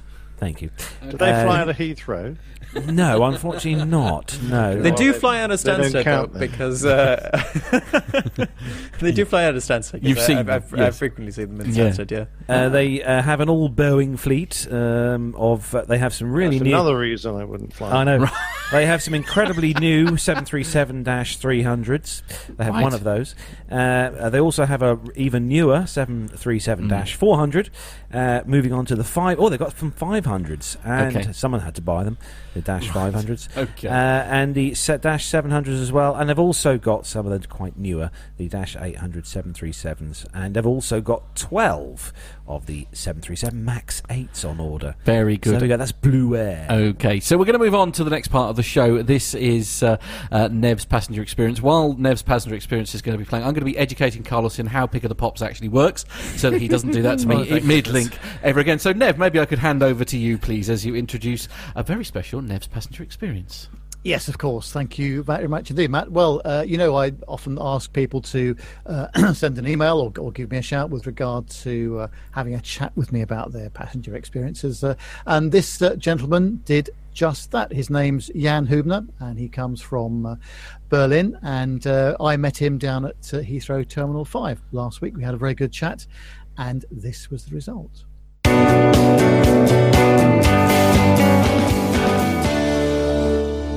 Hello and welcome to another in the series of Nev's Passenger Experience. Well, I've been encouraging our listeners to get in touch with me if they would like to do an interview regarding their flying experiences, and Jan Hubner from Berlin did just that, I'm pleased to say. I had the pleasure of meeting Jan at Heathrow's Terminal 5 the other day, and over a coffee we chatted about aviation in general and about the kind of flying that he does. It didn't take very long for me to realise that Jan is a serious av geek, and as you'll hear, this is a man that is prepared to spend more than a few euros in pursuit of his hobby. I began by asking Jan what brought him to Heathrow this time. Well, actually, Heathrow is one of my preferred spots to change planes, obviously. And I'm on a trip to go plane spotting in the United States. And that's going to be taking me over British Airways. Very nice too. Now, I'm guessing, by the way that you're dressed and looking at your gold card there, you won't be flying economy. No, I got the pleasure flying first class on BA. And that's one of the reasons why I flew in from Bucharest, because I'm actually located in Berlin in Germany. But BA sometimes have great deals in their premium cabins. If you just look at the well-known sites like Flytalk or something, you find them, and they're usually not from London. There are some places either in Scotland or mainland Europe, and you get a great deal, and you got the pleasure to enjoy the great service. Have you flown BA first class before? Yes, I did. I think my last one was 3 years ago on the 74 from London to JFK. and obviously a couple of times in Club World. And the best flight I ever had on BA was BA1 from London City to JFK. That was fantastic. So I'm looking forward to this one again. The BA1 is the London City, Shannon, JFK sector. How did that work in Shannon when you checked in through US immigration there? Well, they ask you on board, or they tell you on board when you leave the plane for the refueling stop, if you have hold luggage, just go outside and wait for a couple of minutes. They have a little seating area there, and I have a nice habit going for the smoking area. So you go outside the terminal and then come back, and they have a U.S. immigration. It's like every immigration, at like Heathrow or Gatwick or something, but it's staffed by the CBP, and you go there and they show you a picture on the monitor. Is this your suitcase? Yes, ma'am, it is. Okay, and they stamp your passport, ask you the usual questions. What are you doing? How long do you stay? What's the purpose of your trip? And then you're good to go. And once you're on the plane, you are basically in the United States, and you arrive at Terminal 7, and you just go out straight to the domestic sector, and off you go. Excellent. Now, when you go to the US this time, what are you expecting to do? Well, I'm going all the way to Honolulu, which is probably not the usual thing you would do on a long weekend with a bank holiday. And my wife looked at me and she said, yeah, okay, I understand you're doing this. How come you have fun spending 36 hours on a plane each way, just being there 48 hours? I have a nice place in the airport hotel at Honolulu, which gives me a great view to the runways. Brought my camera, brought my lenses, and going to spend a couple of hours plane spotting. You have all the exotic stuff coming in from Asia over there, which you don't see in Europe that much. And also for me, I'm an F geek, so I enjoy sitting on a plane actually for 36 hours and also enjoying a good service and also looking at where the differentiation is between, let's say, like BAs first and Americans first, how they do things, how other companies do things, and you can learn a lot of that. BA's come in for a lot of stick recently, again, for lowering the quality of service and that kind of stuff. What's been your experience so far? Well, my experience, I have to say, and just take it with a grain of salt, I haven't flown economy for the last 10 years, unfortunately, so to say. Club Europe hasn't gone much better since they changed the cabins, I have to say, unfortunately, because they had wider seats beforehand. Now with the 320 Neos, they are trying to get rid of the little table you have in between the middle seats, which I think is not the right decision to do, because that's usually where you put your glass and your water and something and stuff you have.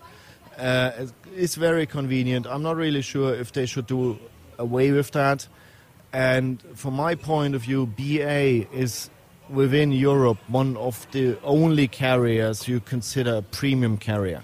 So in whatever travel class you're in the cabin, you should be ensured when you buy a BA ticket you got a premium service. And I'm not really sure if this buy on board stuff in Europe in economy is really in favor of them, because that makes them just another EasyJet or Ryanair or something. The premium cabins on the long haul should be improved, I have to say, because when you look at Air France, what they are doing, when you look at Lufthansa, what they are doing with the new business class and first class products, that is something BA needs to progress on. We need to do a second interview with you, really, when you come back from the US, don't we? So you can tell us what your experience was. If you want to, I'm really delighted to do that. And if not, if you don't find some time, I'll send you some video and some voiceover. That'll be very good. Well, here we are sitting just at the threshold of 09 left at Heathrow, and the sun is almost coming out, I'm pleased to say. But of course, the plane spotting opportunities here at Heathrow are very limited these days, since they stopped the Queen's Building viewing area and that kind of stuff. Have you always been an av geek, Jan? I've been an AFGeek, and I have to tell you, I've been an AFGeek when BA's Concorde came to Berlin-Tegel Airport the first time in the late 70s. So I was like 6 years old, and I will always go on. You know, once in aviation, always in aviation. Does your wife understand you? Because my wife doesn't understand my fascination with it all. I'll give you the diplomatic answer. I think she doesn't understand really deeply what aviation is all about. But she's come to the point where she lets me do my thing, I have to say. Yeah, she wants a quiet life.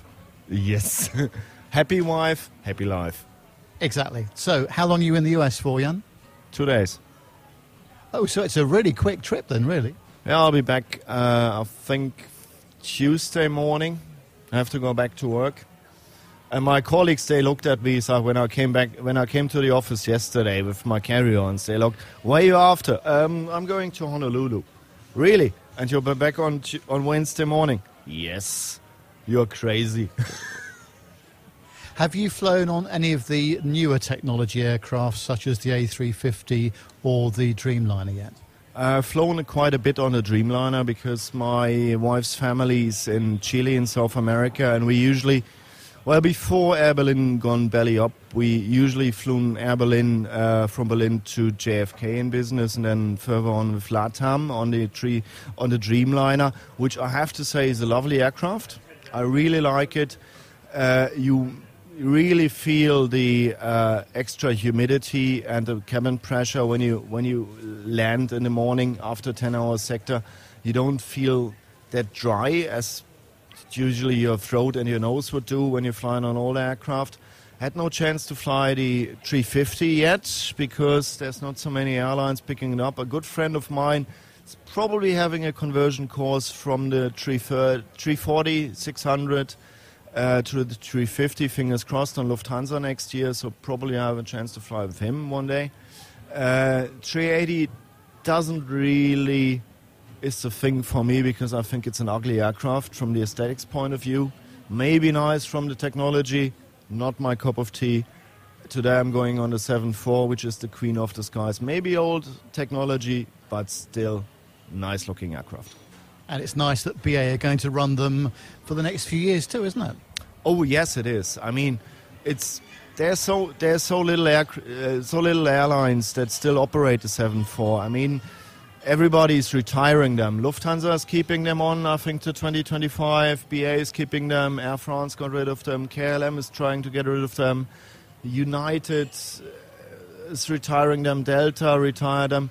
It's still a nice plane. There's only Air China, Korean Air, and Lufthansa who got the 747-8, which is a shame. It's a nice aircraft, beautiful plane. So I'm really enjoying being on the 747 today again and keep it in my memory. Brought a good lens, brought a good camera, make some nice pictures, and they will always be in my memories. Well, we look forward to catching up with you when you come back, Jan, and thank you very much for talking to us today. Thank you, Nav.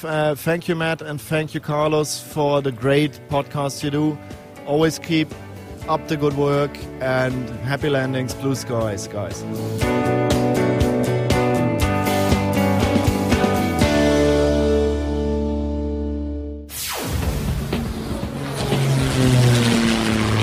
Find this and other great shows at the Aviation Media Network. TheVoicesInYourHead.com.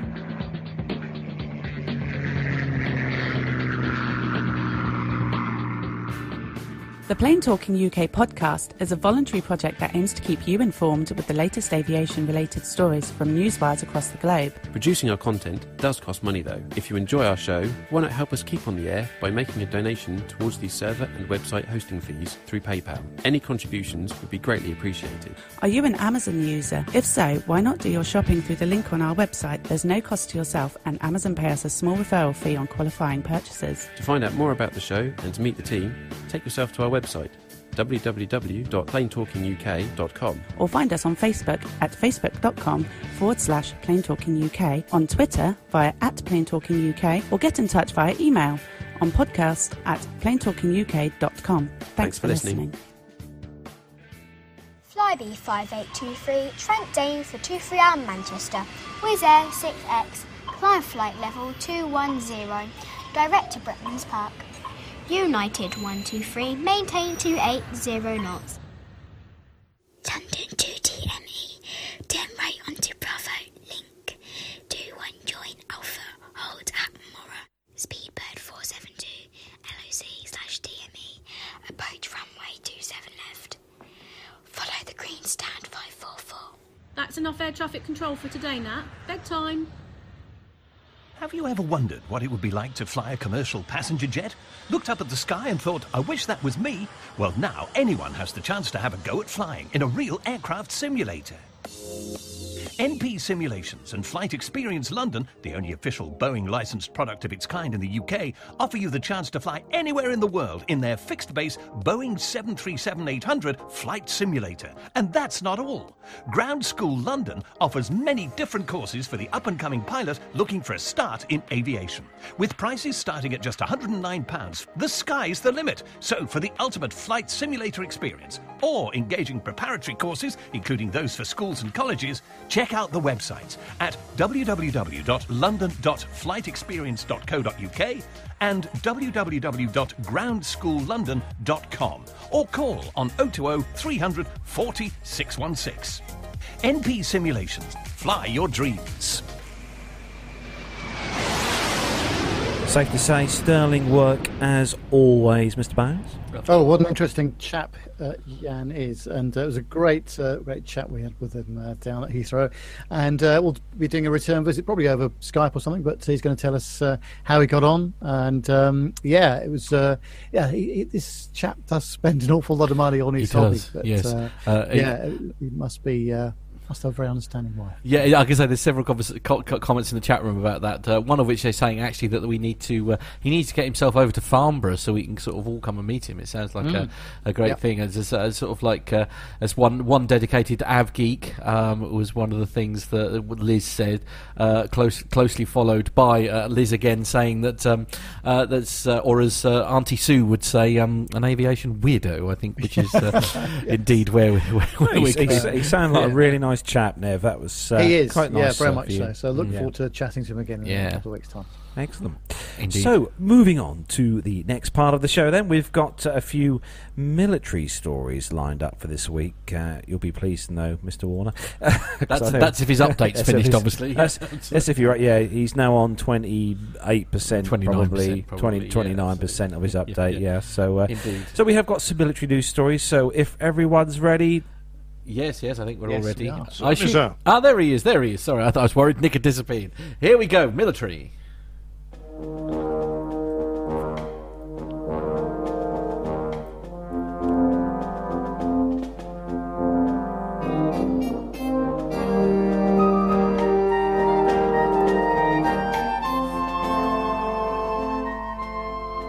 So the first story in the military segment this week is a real sad story. Of course, this came onto the news feeds earlier on this week.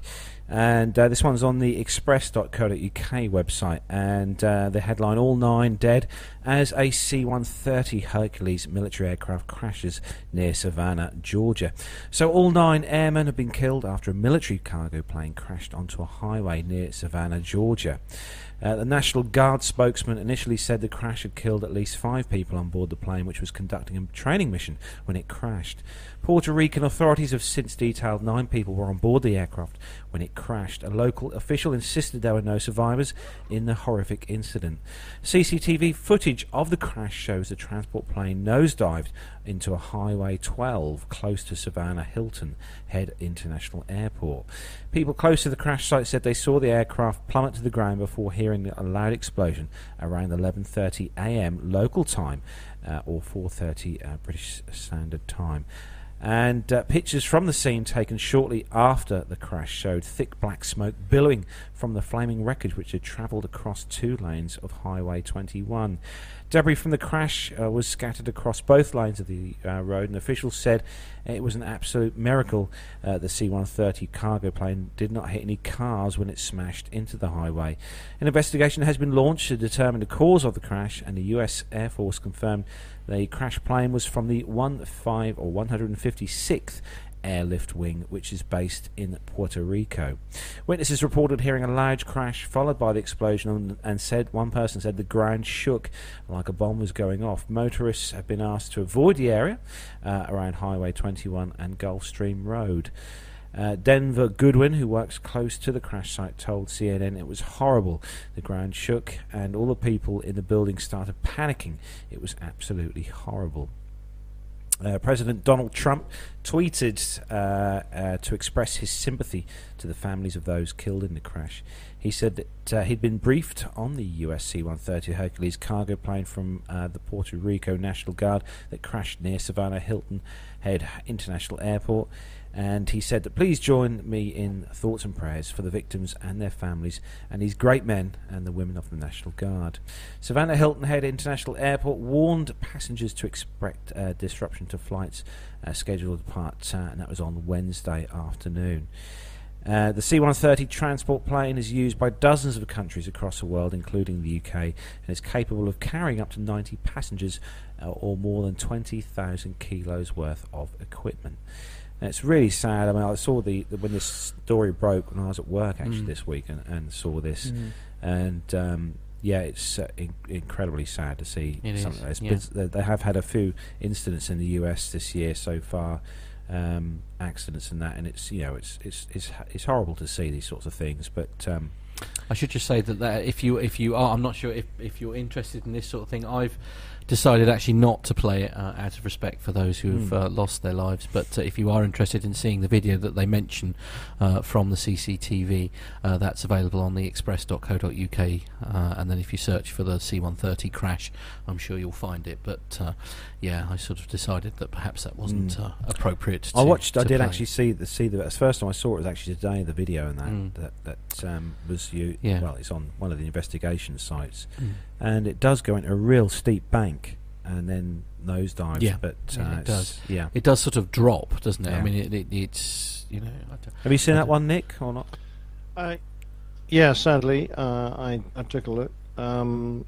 It's interesting. Armando says it was a WC-130, which is the weather variant that often goes and hunts out hurricanes, that sort of thing.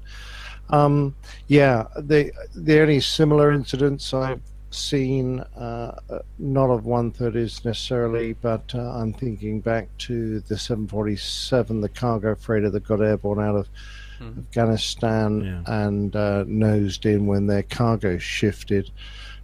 This sort of loss of control is usually something pretty dramatic like that, either a major failure of the flight controls or a major change in the center of gravity. They're pretty good. Well, they're fantastic pilots, quite honestly. The aircraft has a remarkably good safety record. It's been around for so many years and still being produced.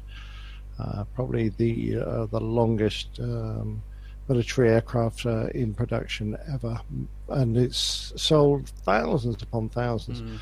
So it is a really excellent workhorse. Very sad to see it go in, and even worse to have the loss of the whole crew. Yeah, it is awful.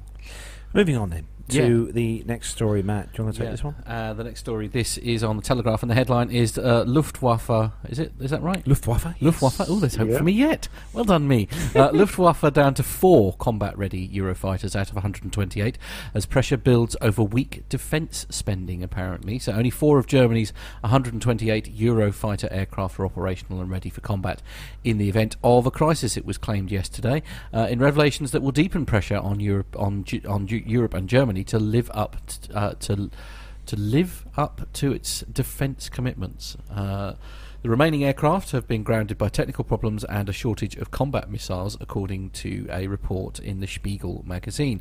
The alleged problems could leave Germany unable to fulfil its NATO commitments and could weaken the alliance's air capabilities. The news came as it emerged that France will sign a deal for a 10-member coalition of the willing in June, to unite countries with both military will and the means to act in Africa. The coalition will include the UK after Brexit, in a move which potentially undermines German desires to reboot European defence under the auspices of the European Union, with EU diplomatic sources confirming that Germany had only reluctantly accepted the initiative.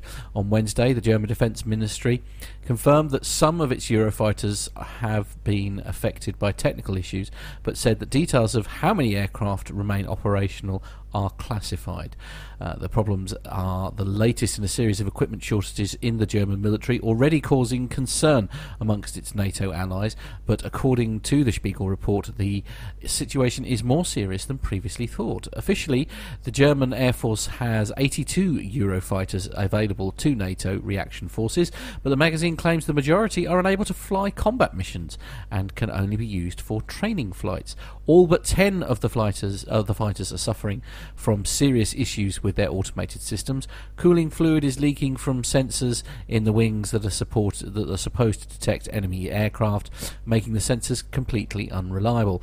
The problem could be easily repaired, but engineers are unable to source the necessary big parts because the manufacturer has gone out of business. In addition to this, the Air Force only has enough missiles to arm 4 of the Eurofighters for combat. The armed forces are currently fulfilling all their operational obligations, a military spokesman said in a statement, but Spiegel quoted an unnamed source as claiming Germany is hiding behind the fact that there are currently no NATO operations in need of aircraft. We can say with good conscience and that large parts of our forces are ready for operations because there are no operations, the source said. Right, okay. Different. The claims came as Angela Merkel's coalition government clashed over the defence spending yesterday. Olaf Scholz, who is the finance minister, presented plans to the cabinet to increase defence spending by 2.5 billion euros over the next 3 years, but the amount fell short of the 12 billion, that's 10.5 billion pounds in sterling. The Defence Ministry says it needs to address equipment shortages, and Ursula von der Leyen, the Defence Minister, released a statement describing it as far from enough. Mrs Merkel has come under pressure to increase military spending to meet NATO's targets of 2% of GDP, as Donald Trump calls for Europe to pay more towards the cost of its own defence. But under the plans outlined by Mr Schulz, the German defence budget would be only 1.23% of GDP in 2022, based on current growth forecasts. Is it safe to say, Nick, obviously because you were obviously in the Air Force many moons ago, but is it safe to say, would you say, Nick, that we're not as well protected as we were when you were behind the seat of a fast jet? Yeah, undoubtedly. The size of the forces in Europe have shrunk, and ours have shrunk markedly. So, we had literally dozens of squadrons, and we're now down to a very few. The aircraft are more capable, but everyone's aircraft in developed countries are more capable. So all we've done is kept pace, but in absolute numbers, we're a tiny fraction of the Air Force that we used to be. Same in manpower. And it looks like Germany is suffering quite a lot. Now, it's interesting because when I was in the military, we used to have regular exercises run by NATO to test our ability and our equipment. And we couldn't have got away with only having 4 aircraft that were capable of being armed by real missiles, because when these exercises were run, we were required to put warloads onto all the aircraft. We were required to demonstrate their serviceability, and we were regulated by NATO referees. NATO officers would come along and mark the base on its capabilities. So you just couldn't get away with this sort of thing. But to be fair, this is only a newspaper report, and it's not confirmed by anything other than this one source, who appears to be sort of keeping himself well hidden. So it's hard to say whether this is in fact true or not. Also, I'm going to be a little bit controversial here and mention the word Brexit for a real reason here. I know I'm going to regret this, aren't I? But I mean, one would argue because apparently, according to this story, obviously Germany's nose is out of joint because we are essentially leaving the European Union. But I mean, we are still part of Europe. I mean, we will never not be part of Europe, if you see what I mean. The UK. Well, more importantly, Matt, we're part of NATO. Now, NATO is a force. The European force does not include US forces. True. So NATO does, and it is a combined force of Europe and the US, which would be markedly stronger than any European inverted commas army that would be invented. But under that commitment to be part of NATO, you have to provide a certain level of input, a certain level of equipment. And it sounds like Germany might be falling down on their agreements here. Well, indeed. And what are the repercussions for Germany if they do fall short of that agreement? I think US can go in and take them over. I think. Right. We've done it a couple of times before. Right, fair enough. Okay. Only joking. Slightly controversial there. Friends, I'm sure it won't come to that. I mean, it just would be a huge embarrassment for the German government, really, Indeed. to say that they had this commitment and are failing to keep to it, because all it means is that the other members of NATO, should it come to it, would be putting their forces in to help protect a country that's unwilling to protect itself because it's holding back on the level of funding necessary, which would be a very sad situation. Indeed, and also it's not something. I mean, we often sort of hear Germany sort of being sort of the ones with all the money and sort of bailing people out left, right, and centre. Certainly, as far as countries in Europe that have been struggling financially, it just seems a bit strange to have a sort of negative, if you like, story to do with Germany, specifically with their military. I think internally they have the same problems we do of balancing the cost of running their country against the cost of maintaining a well-equipped military. Indeed. I think we'll move on because that's all a bit too sensible. Absolutely. Bring back the Spitfire. Absolutely. Absolutely. Amen to that. They were much cheaper, that's for sure. Well, that is true. Yeah, absolutely. So, Nev, next story.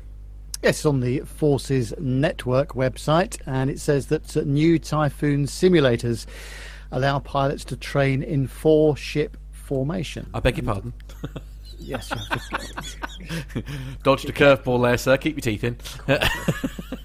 So the squadrons at RAF Lossiemouth can now train in a formation of 4 aircraft, known as a 4-ship, a formation that is essential on operations. The expansion of the Typhoon training facility at one of the RAF's busiest bases saw the installation of 2 additional emulated deployable cockpit trainers, or flight simulators, bringing the total to 4. Previously, with just 2 flight simulators, the Moray-based squadrons had to travel to RAF Coningsby to do 4 ship exercises in the simulators there, or live fly, which used valuable resources such as aircraft, fuel and support assets. Flight Lieutenant Johnny Mulhill, number 2 squadron at RAF Lossiemouth, said having to travel that distance is significant. It takes a day out, going there and coming back. Yes, it would do. So having that facility on our doorstep makes a massive difference to our flying programme and the rate and quality of the training that we can get up there. RAF Lossiemouth is currently undergoing a £132 million expansion with an additional 500 personnel due to be deployed to there. Pilots at RAF Lossiemouth defend the UK's northern airspace, and Typhoons have been scrambled to escort Russian Air Force bombers which were flying over the North Sea. That's all very interesting. Were you based at Lossie, Nick? No, just down the road on a bit further south on the east coast, Lucas was my base. But when they ripped the runway up once, we all deployed, we deployed our squadron to Kinloss, which is right next door to Lossie. So I know the area well. I've flown into Lossie on numerous occasions. So I know, the base and the local area. It's quite fantastic up there. Some of the low flying, it's the best it's not really necessarily the best in the world, but it is beautiful. It's gorgeous up there. Yep. And this is actually, you may not realize just how important this kind of facility is, because when you just sit in one simulator and you're on your own, and you can't really do much. You can't practice tactics. You can make individual simulator attacks. You can practice emergency procedures and practice flying just like I would as an airline pilot in a simulator, landing the aircraft and making approaches, that sort of thing. But when you can get 4 up interacting, and you can effectively fly in proper formations and combine your tactics, it becomes a hugely valuable tool. To be fair, though, there are an awful lot of people out there who will be well familiar with this sort of scenario because they probably on their home PCs, they've been flying Microsoft Flight Sim, and there are plenty of organizations out there which will fly virtual air forces, and they will have been linking for years over the internet and flying multi-formations, live with each other in combined formations. So for them, it's old hat. For the Air Force to get, 4 aircraft up in that can combine, 4 simulators up that can combine is obviously very fancy. But I suspect the Air Force ones are slightly slicker, though, than most people with Microsoft Flight Sim. Although, of course, there are some notable guys out there with who've invested a lot of money into their personal stuff, and notable exceptions was the word I was looking for. Yeah. Back in January, we were obviously all down in London for the 200th, and we were all having to go in the sim. Boing. The Boeing, the sim there.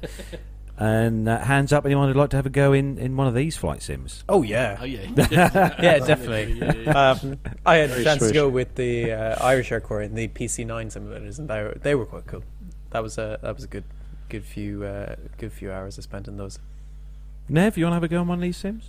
Oh yes, definitely. That's my kind of thing. But it must save the Air Force an awful lot of money by doing this stuff in the simulation rather than having to get real assets into the air, as they say. And it's good stuff, isn't it? Yeah, brilliant. I remember when I was out of the Air Force before I joined the airline I worked for. I spent quite a while, I think several months, working for British Aerospace out of Wharton, doing flights for them in Tornadoes. And they had their Eurofighter simulator there, which they were using to develop the Eurofighter, which was yet to get airborne. And it was in one of these fabulous domes. And I was very impressed with it. But one of the things you had to be real careful, because you'd often be allowed in there to see it fly.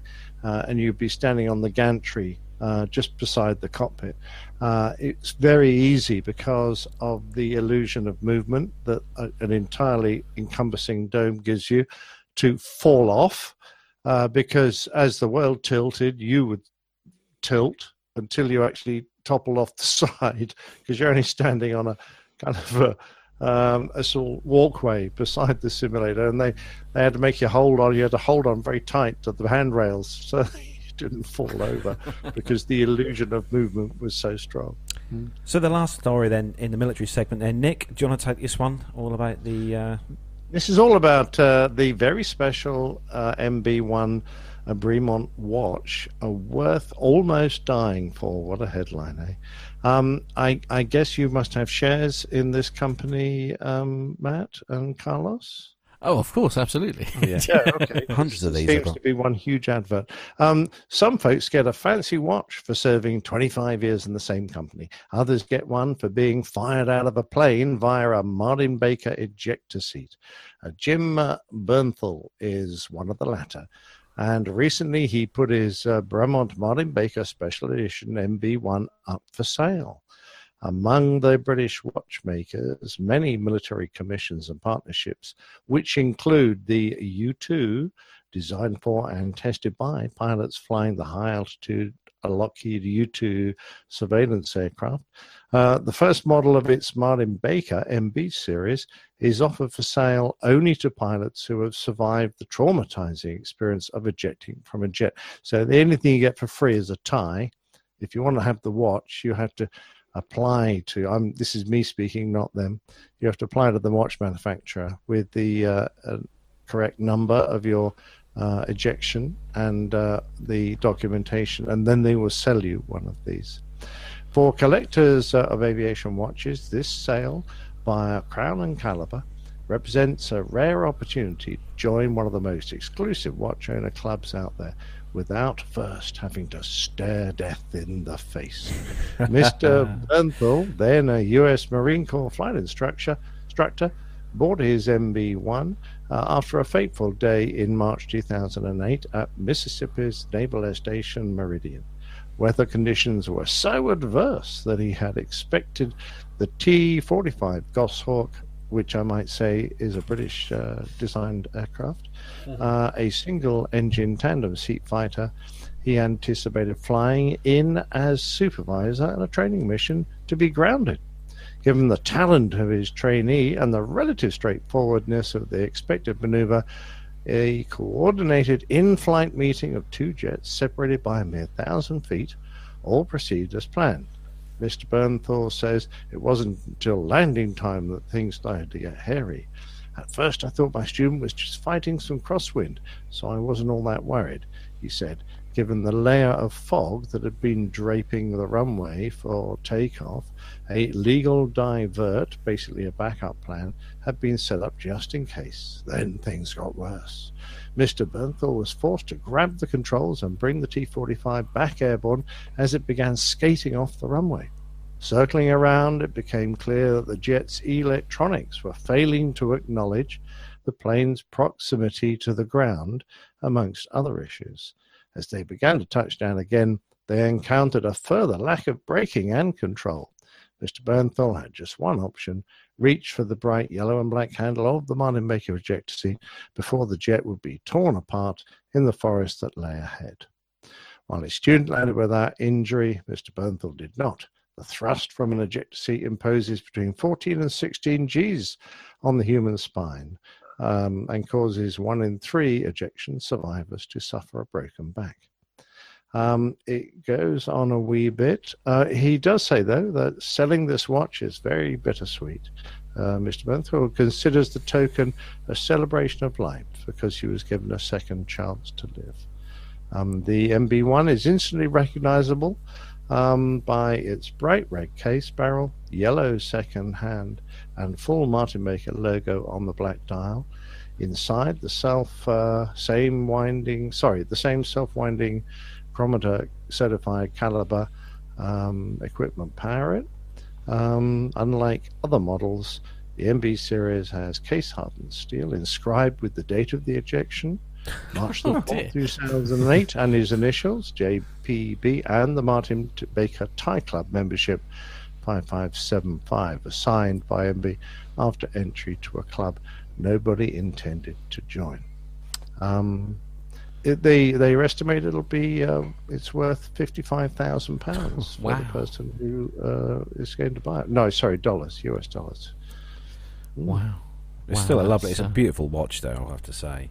Even though it is. Breitling and Bremont both make lovely aviators watches. The Bremont is very distinctive, but it does have a lot of links with various military units, and you know, they do one with a Phantom on, they do one with a Tornado F3 on, but I've never been able to find the Sponduli to go out and get one. No.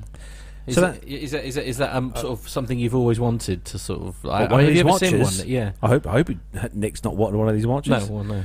Well, I wouldn't. I'd quite like a Bremont. Yeah, they're lovely. Someone fancies buying me one. I don't really want to have to climb into an ejector seat. Right, okay. Particular version. Yeah. You can get an extremely similar one, looking one, obviously without the identifying marks that the Martin Baker version does. Just by writing to them and saying that you're part of a squadron and you like one of the military ones. So as Carlos started to allude there, it is sort of time to sort of bring things to a close, unfortunately. Yeah. I should just say, actually, we've got a couple of pieces that Armando took for us when he was at the GA show a couple of weeks back, which we're going to play out next week. So, so you got those to look forward to. Yeah, got those to look forward to, but it was great. But so before we wrap up then, Nick, obviously you've been off the out of the flying club for a little while. Are you looking forward to getting back in the hot seat? Of course, I'd love to make some money. It's right. I'm only joking. They are still paying me. Thank you very much to my company. Yeah, of course. I do miss my flying. I don't miss some of the long hours. I don't miss some of the antisocial bits of it. But the pure joy of getting an airplane and flying it, I don't think we're ever going to miss that sort of thing. I only have about a month now before I can reapply to the CAA to get my medical unsuspended, and once that is done, I'll be on. I've got a simulator coming up on the weekend, not this weekend, next weekend, and that will bring me current on the 340. My simulator currency is right on the 330, and I've got to do a day on the 340, and then it's just a matter of waiting for all the doctors to have their way with me. So well, there's a treat. Yeah, gloves at the ready. Yeah, absolutely. Yeah. Let's hope they warm them for you. Well, for those of you who do subscribe to the APG and our Patreons, I put a little Patreon crew log about my latest medical escapade, which involved pounding along on a treadmill whilst being wired up to every gauge that you can possibly think of that science has invented. Yes, and that was just so he could hit V1. Yeah, well, of course, absolutely. There you go. Yeah. Indeed. Okay, so for those of you who have perhaps been stuck in a tunnel and have never heard of the legendary APG, how do they find out all about your show, which I believe is coming up in 16 minutes and 59 seconds time? Well, yeah, I believe we're going to be going. Probably starting around 10 o'clock UK time. By the way, BST is British Summertime. I just thought I'd mention that. Okay. Carlos. Yes, I know. It's been a long week. It's been a long week. It's been a long week. Yeah. So you can find our website at airlinepilotguy.com. You can find us on Twitter if you address us as APG Crew.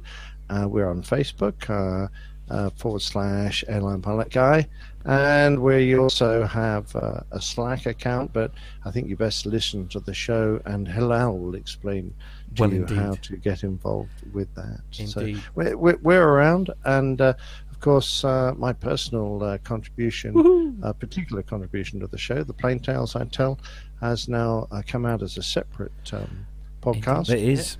You can subscribe to it through iTunes.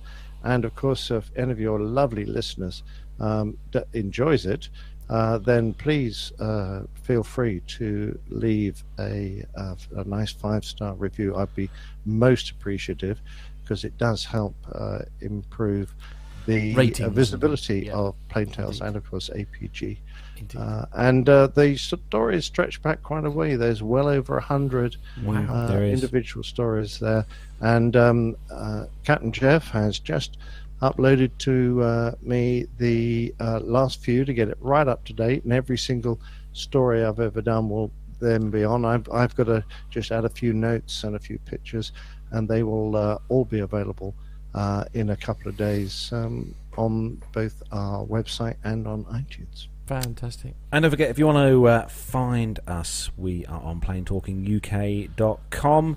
One of the latest people to have a T-shirt, Ray Davis, he received his this week in incredibly very fast time. For Royal Mail. Yes, very good. In 1 week from sending from the UK. So Ray Davis has got his T-shirt, and they're both off to the Wings over Illawarra air show this weekend. Indeed. Nev, if they want to get in touch with our show, how do they go about doing that? Yes, that's podcast at planetalkinguk.com. And if you are a listener or a viewer and you'd like to have a chat with me about your passenger experience, that's the place to do it, and I'll be in touch with you.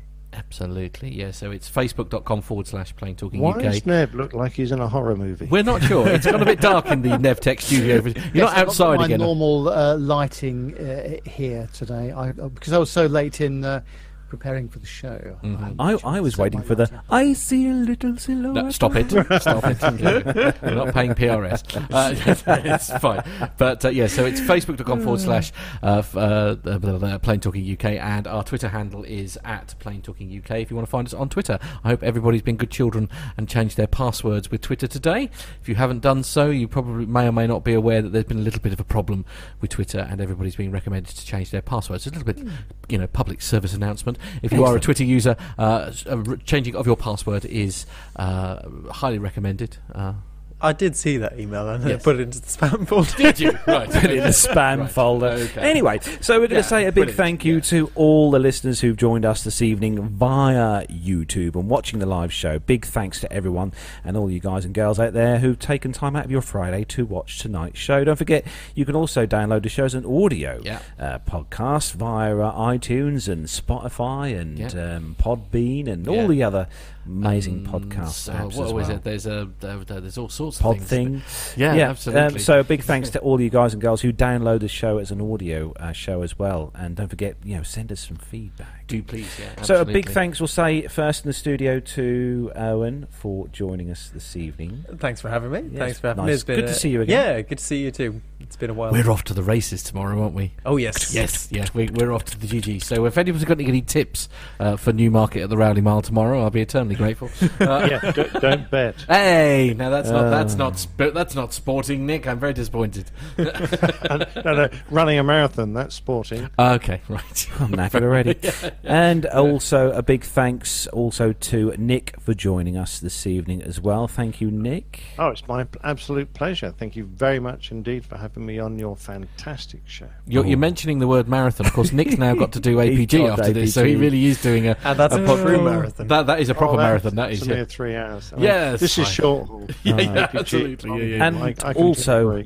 a massive thanks as well, not forgetting the awesome guy that is Neville Bounds. Thanks, Nev, for joining us this evening. Very nice of you. Thank you very much indeed. Yeah, hope everybody has a nice, a long bank holiday weekend if you're in the UK. And look forward to seeing you next week. I'm having a barbecue. Well, you've got the weather for it this time round for a change. Absolutely. It's going to be lovely. I reckon Nev's going to be polishing his banana this weekend. I beg your pardon? Yeah, very high possibility of that, actually. See if we can straighten it out. Yeah, well, there is that.